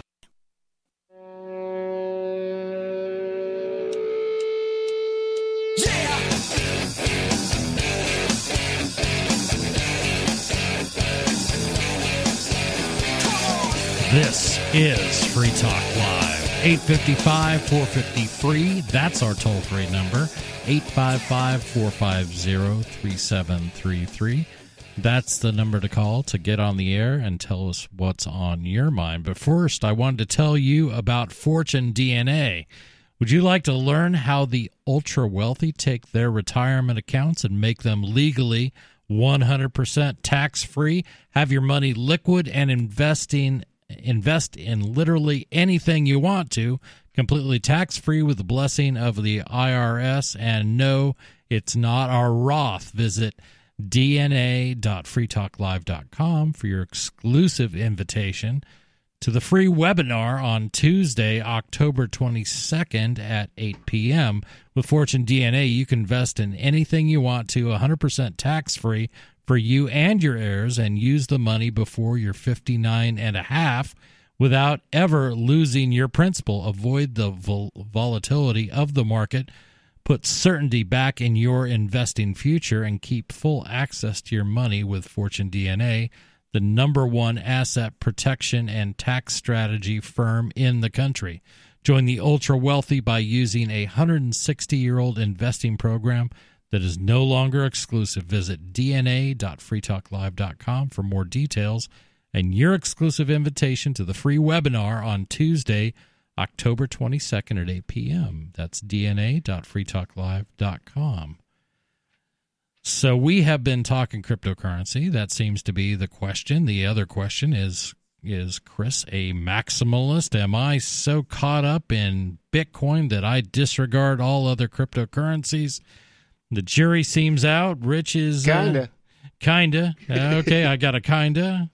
I probably like an 80% maximalist. So yeah, I mean, what's the so you'd say 80% of your portfolio is Bitcoin BTC? I will not talk about my portfolio or its distribution or whether I even have a portfolio. Okay. Okay. Well, I have a portfolio. Okay. And it's about 1/3 of it is in dollar stable coins, and the rest of it is split up between 5 cryptocurrencies in equal amounts. Okay. Yeah, it's to me those are personal questions. I wouldn't ask you any detail about that. I do like Bitcoin. I'm in the minority here in Keene, New Hampshire, because a lot of people and a lot of good effort has been put in by a lot of folks to spread the word of Bitcoin Cash, and I think that's fine. It's just it doesn't do it for me, and that's all right too. I mean, people have different preferences in what they do. Some people I do like high transaction fees. Some people like low transaction fees. Well, and some people don't mind paying a 16-cent transaction fee, which I did today. I mean, so Bitcoin's fees can vary wildly. This is true. And they can be really high and they can be really low. But there are other features of Bitcoin that I like, and for those reasons, I do tend to gravitate towards Bitcoin. You're struck by them? Are you struck by lightning? Struck by lightning. I'm probably the only one in the studio who has ever used Lightning, the Lightning Network. Lightning is a Bitcoin thing they're working on that isn't quite ready yet, from what I understand. Yeah, it is very cutting edge, and it's usually about... We call that the bleeding edge. That would be an accurate definition. We're going to go back to Gene, the Christian anarchist. Gene, you're on Free Talk Live. You still with us? Yeah, back to protocols. And the reason that I thought about protocols is because I've been watching these MaidSafe people for over 10 years. I'm sure you're familiar with MaidSafe and the Safe Network, but they use... their whole idea is to build a new internet based on the structure and backbone of the existing internet. I believe they're using HTTP protocol for their entire thing to operate on. So if it can't be shut down unless they shut down HTTP, which would basically shut down the entire internet. And what it is it's decentralized, like all of these other things that are so great, and it's encrypted. And it has its own crypto coin built into it, and it can you can run apps on it and do all kinds of things on it. But the problem with it is, like I say, I've been watching them 10 years, and I've been waiting for these guys to actually develop. They don't actually have anything, do they? Is it even available? Yes, I've downloaded and used their beta stuff. Okay, but it's not very. There's not much you can do with it because there aren't a lot of apps that'll run on it. But it is there. And I'm just waiting for them to finish something, because it's been over 10 years I've been watching these guys. Wow. And they still haven't put anything out. I was really hoping that by now we would have something like this available, that you could basically have 100% anonymity. You could do trading. You could do communications. You could watch videos. And the neat thing about their network is that you can store things in the cloud, and it's encrypted and split up amongst all the other servers out there. And when you want it, you just extract it all back, and you have the keys to decrypt it. And you also share a portion of your storage for the network. And, everybody shares basically a portion of their hard drive. Right. And the nice thing about that is, if you've got random content that's posted on your PC, then and being served from your PC, then basically the government can't distinguish between things that are being sent to your PC because you're caching and serving them, and things that are being sent to your PC because that's what you're actually looking at. Yeah, and this sounds interesting. I need to look more into this, but there's a collection you of these. Described a lot of different things where there are individual projects that do part of that. MaidSafe sounds like it's trying to do all of it. Yeah, because I've heard of Storj, which is decentralized storage. Sure, Sia Coin's another storage coin. Yeah, so that's been done, and that's been done for a while. They're still working on it. I don't know what their statuses are as far as how usable it is, but those ideas exist. How encrypted it is, I suspect it is encrypted, so you wouldn't know what files of other people's you're storing on your computer. So if there's illegal things in those files, you would have plausible deniability about that. in theory, at least. Well, the way their system works is that whatever you store into the cloud, which is partially contained on your hard drive, is split up into multiple, like a billion pieces. Right. And those billion pieces go to different areas, and they're backed up. They're not just one copy. There'll be like 3 copies all over. And somehow they have the ability to bring all those bits and pieces back and present your video or whatever. So if like, for instance, the government came in and stole your computer from you, the data is not on your computer, so it doesn't matter. In fact, you get another computer and you set up your keys, you can get all of your data back instantly. Right. Yeah, it's an interesting idea, and I hope this is what I hope. I hope these ideas become important to people. I hope YouTube keeps being as offensive as they are about, content creators, and decide they want to be everybody's morality, because that will drive the need for these types of coins. Gene, thanks for the call. The question becomes, will they be easy enough for regular everyday people to use? I certainly hope that's the case. 855-450-FREE. This is Free Talk Live. Hey everyone, this is Charlie Shrem. You've seen me on the Netflix documentary Banking on Bitcoin and the new best-selling book Bitcoin Billionaires. I want to invite you to join me on my new show, Untold Stories, for a deep dive into crypto history with the people who made that history. Together, we'll explore the personalities and events that gave rise to Bitcoin and the crypto revolution, the innovation, the collaboration, the battles, and the busts. You'll have a front row seat to the early days of crypto up to today, and you'll hear from the folks who lived through it and survived to drive this movement mainstream.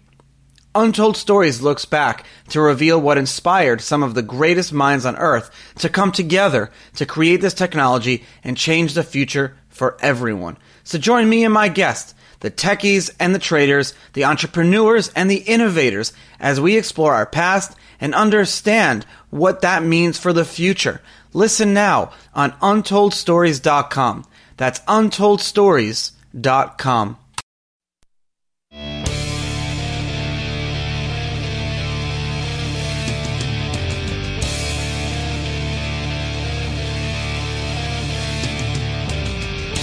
This is Free Talk Live. 855-450-FREE. That's our toll-free number. 855-450-3733. You can also hit us up on Discord. Discord is a very cool app. You can find out more at discord.com. But the idea is you can use, it has chat rooms like text chat, but also has voice chat rooms, and you can use one of Free Talk Live's call-in lines built into the Discord software after you connect to us, and you can chat just like calling on the phone and talking to us. You can use your high-speed internet connection and your quality microphone, and you'll sound like you were just in the studio with us.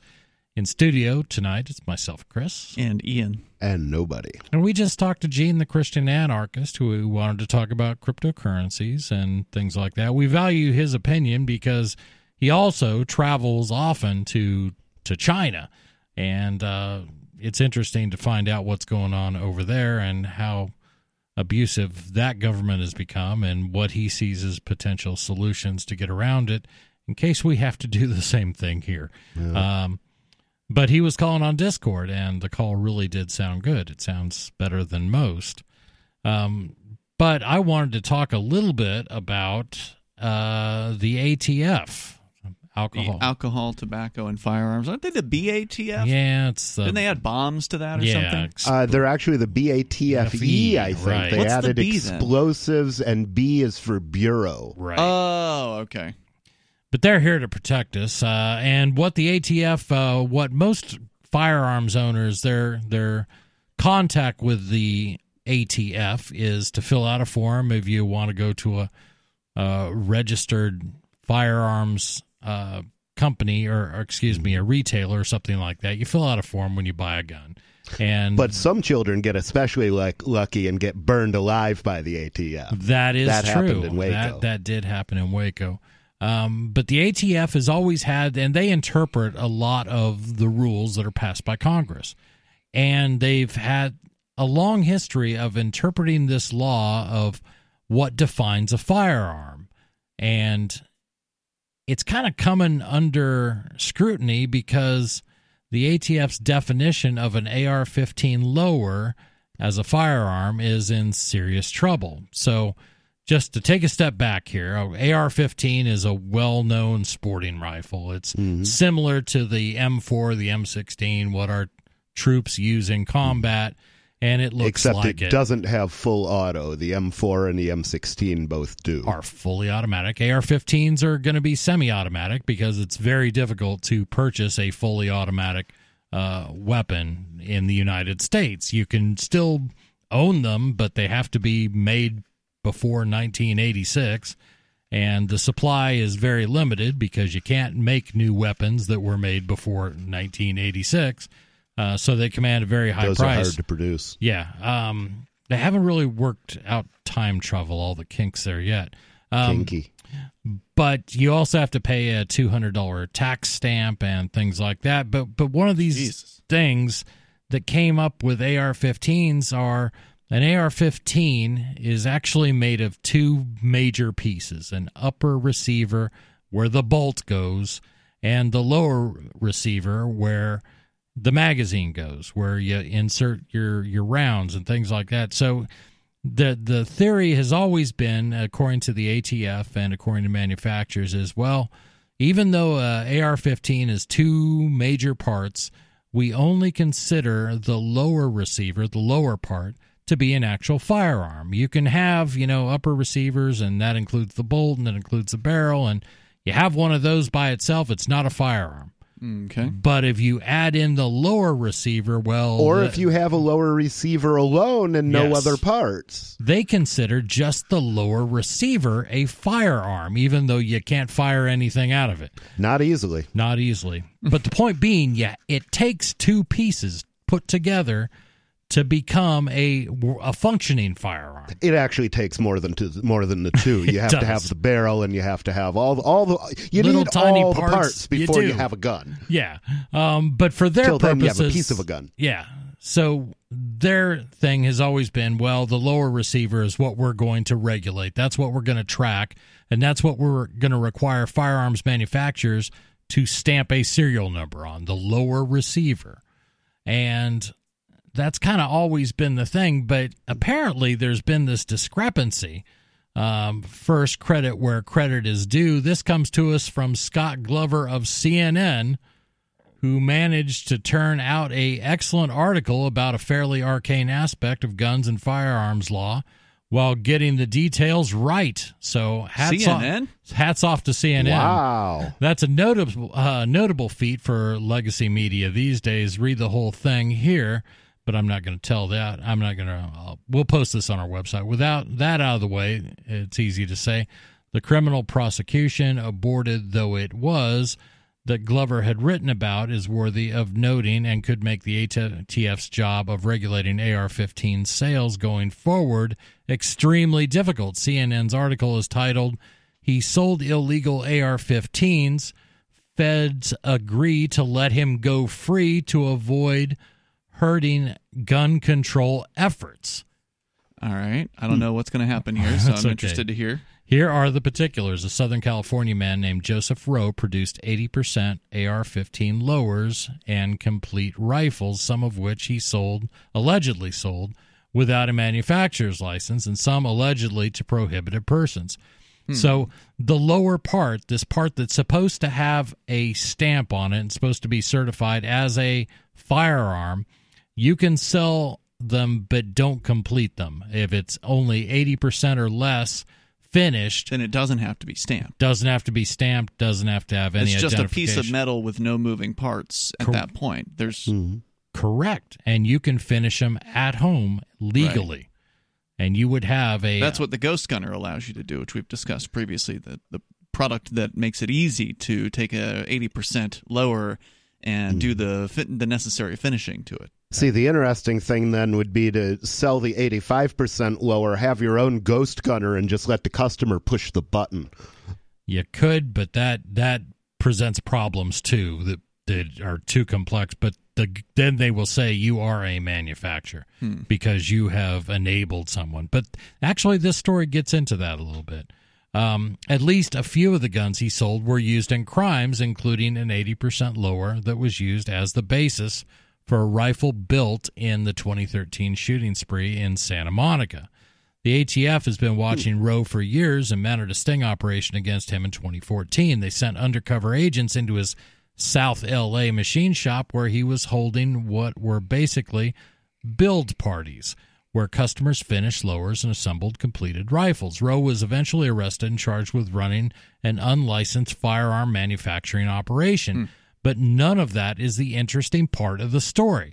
The aspect that's worthy of your attention and is no doubt giving the ATF nightmares is the argument that Rowe's attorney made in successfully defending his client. As you probably know, the only part of an AR-15, and this is just what we have talked about, the part of the lower assembly of an AR-15 that is actually considered the firearm.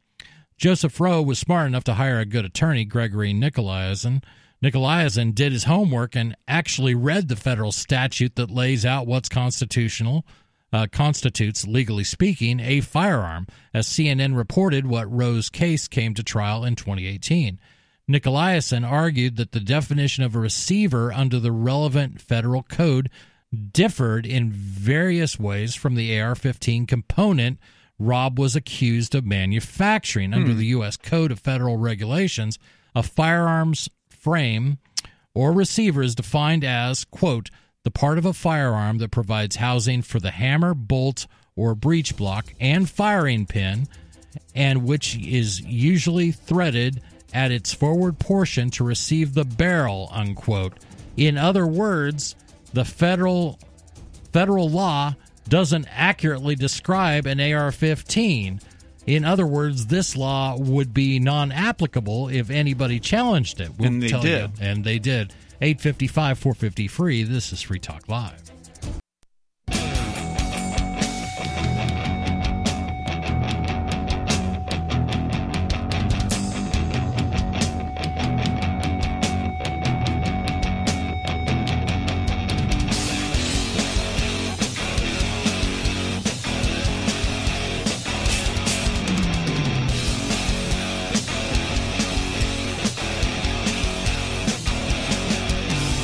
This is Free Talk Live. 855-450-FREE. That's 855-450-3733. We're in our final segment, but that doesn't mean you couldn't call in and get on the air if you like.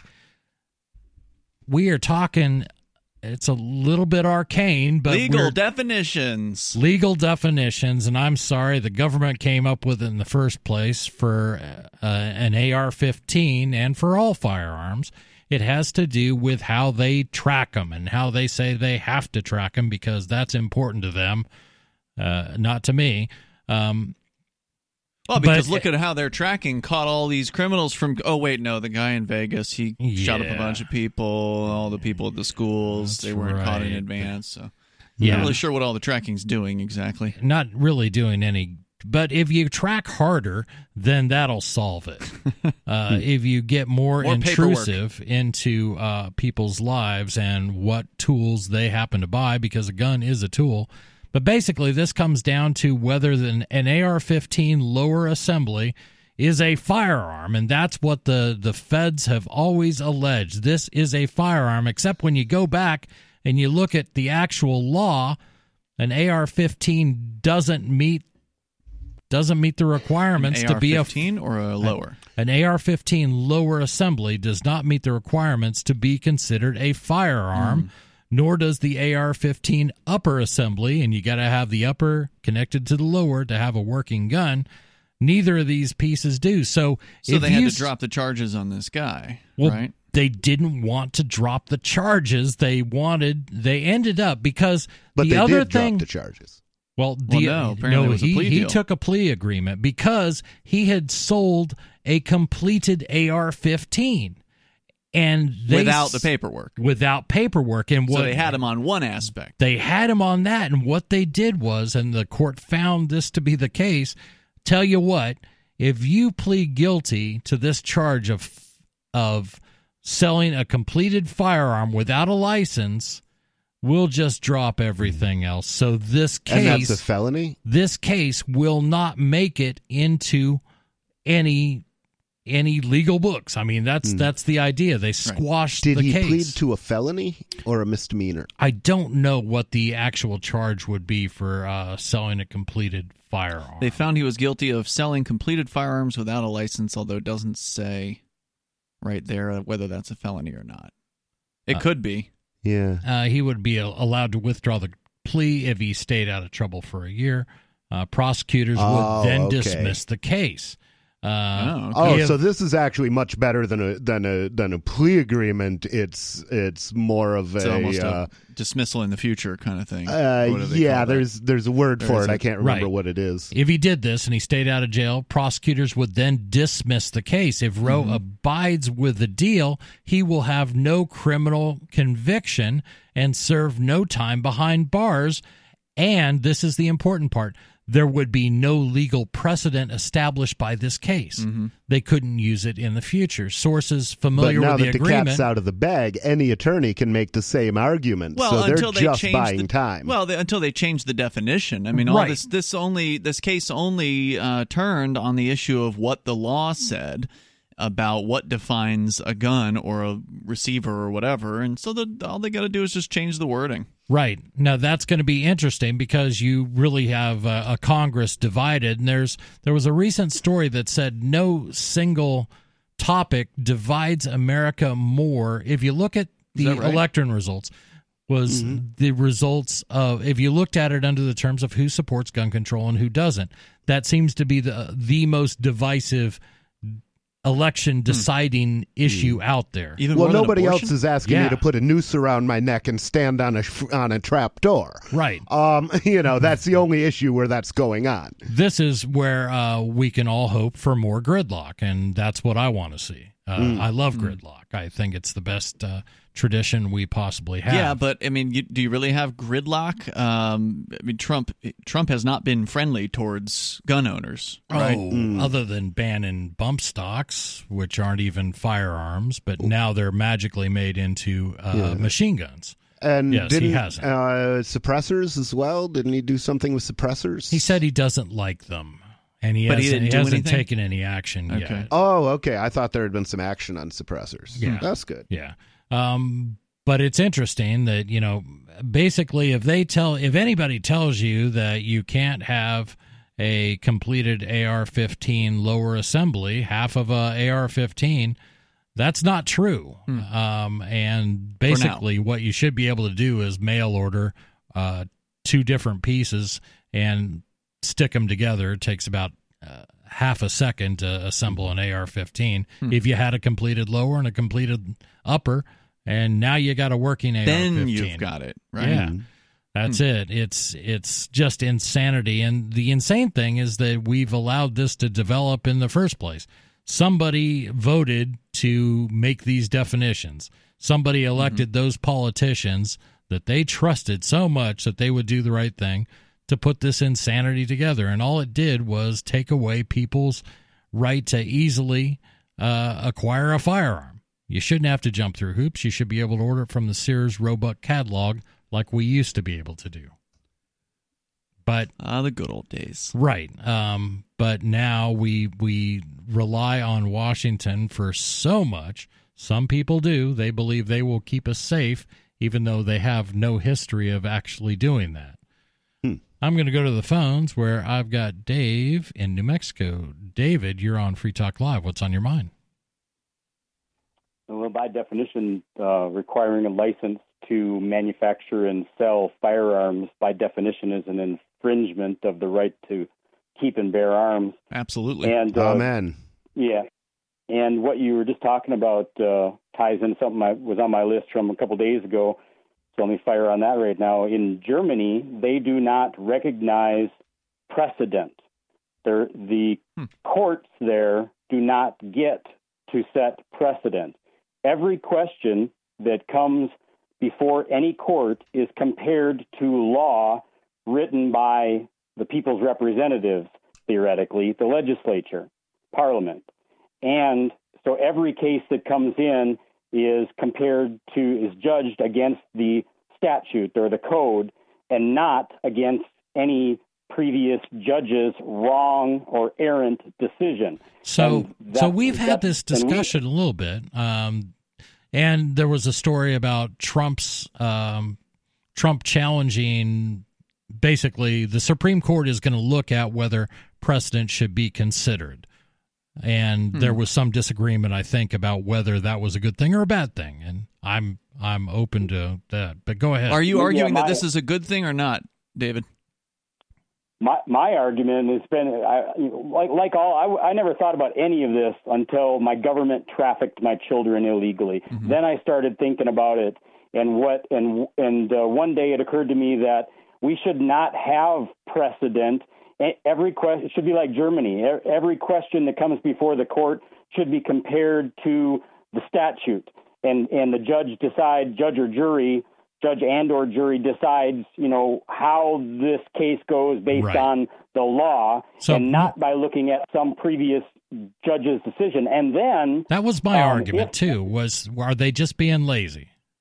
I don't think they're being lazy. I think it's conspiratorial. I think that's a good way to have the courts be able to make law. And the court is not supposed to be able to make law. The court is supposed to be just a GD referee. They're just supposed to referee the game. That's what they're supposed to do. But that's not what they're doing. They're trying to make law, and so they're getting 2 bites. Hey, lawyers out there, to throw this back in your face, judges, you're getting 2 bites at the apple. Right. And all these legal a-holes know what that means. You only get 1 bite at the apple in this case, and that's the legislature. When the people speak through their representatives, and the representatives make the law, that's the law, not what you say, judges. Okay, real quick, Rich.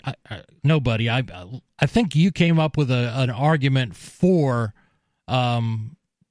precedent, that it could be a good thing. Well, I mean, there's something to be said for the idea of stare decisis, because it gives you something to rely on. Stare decisis is Latin, and it means let the judgment stand.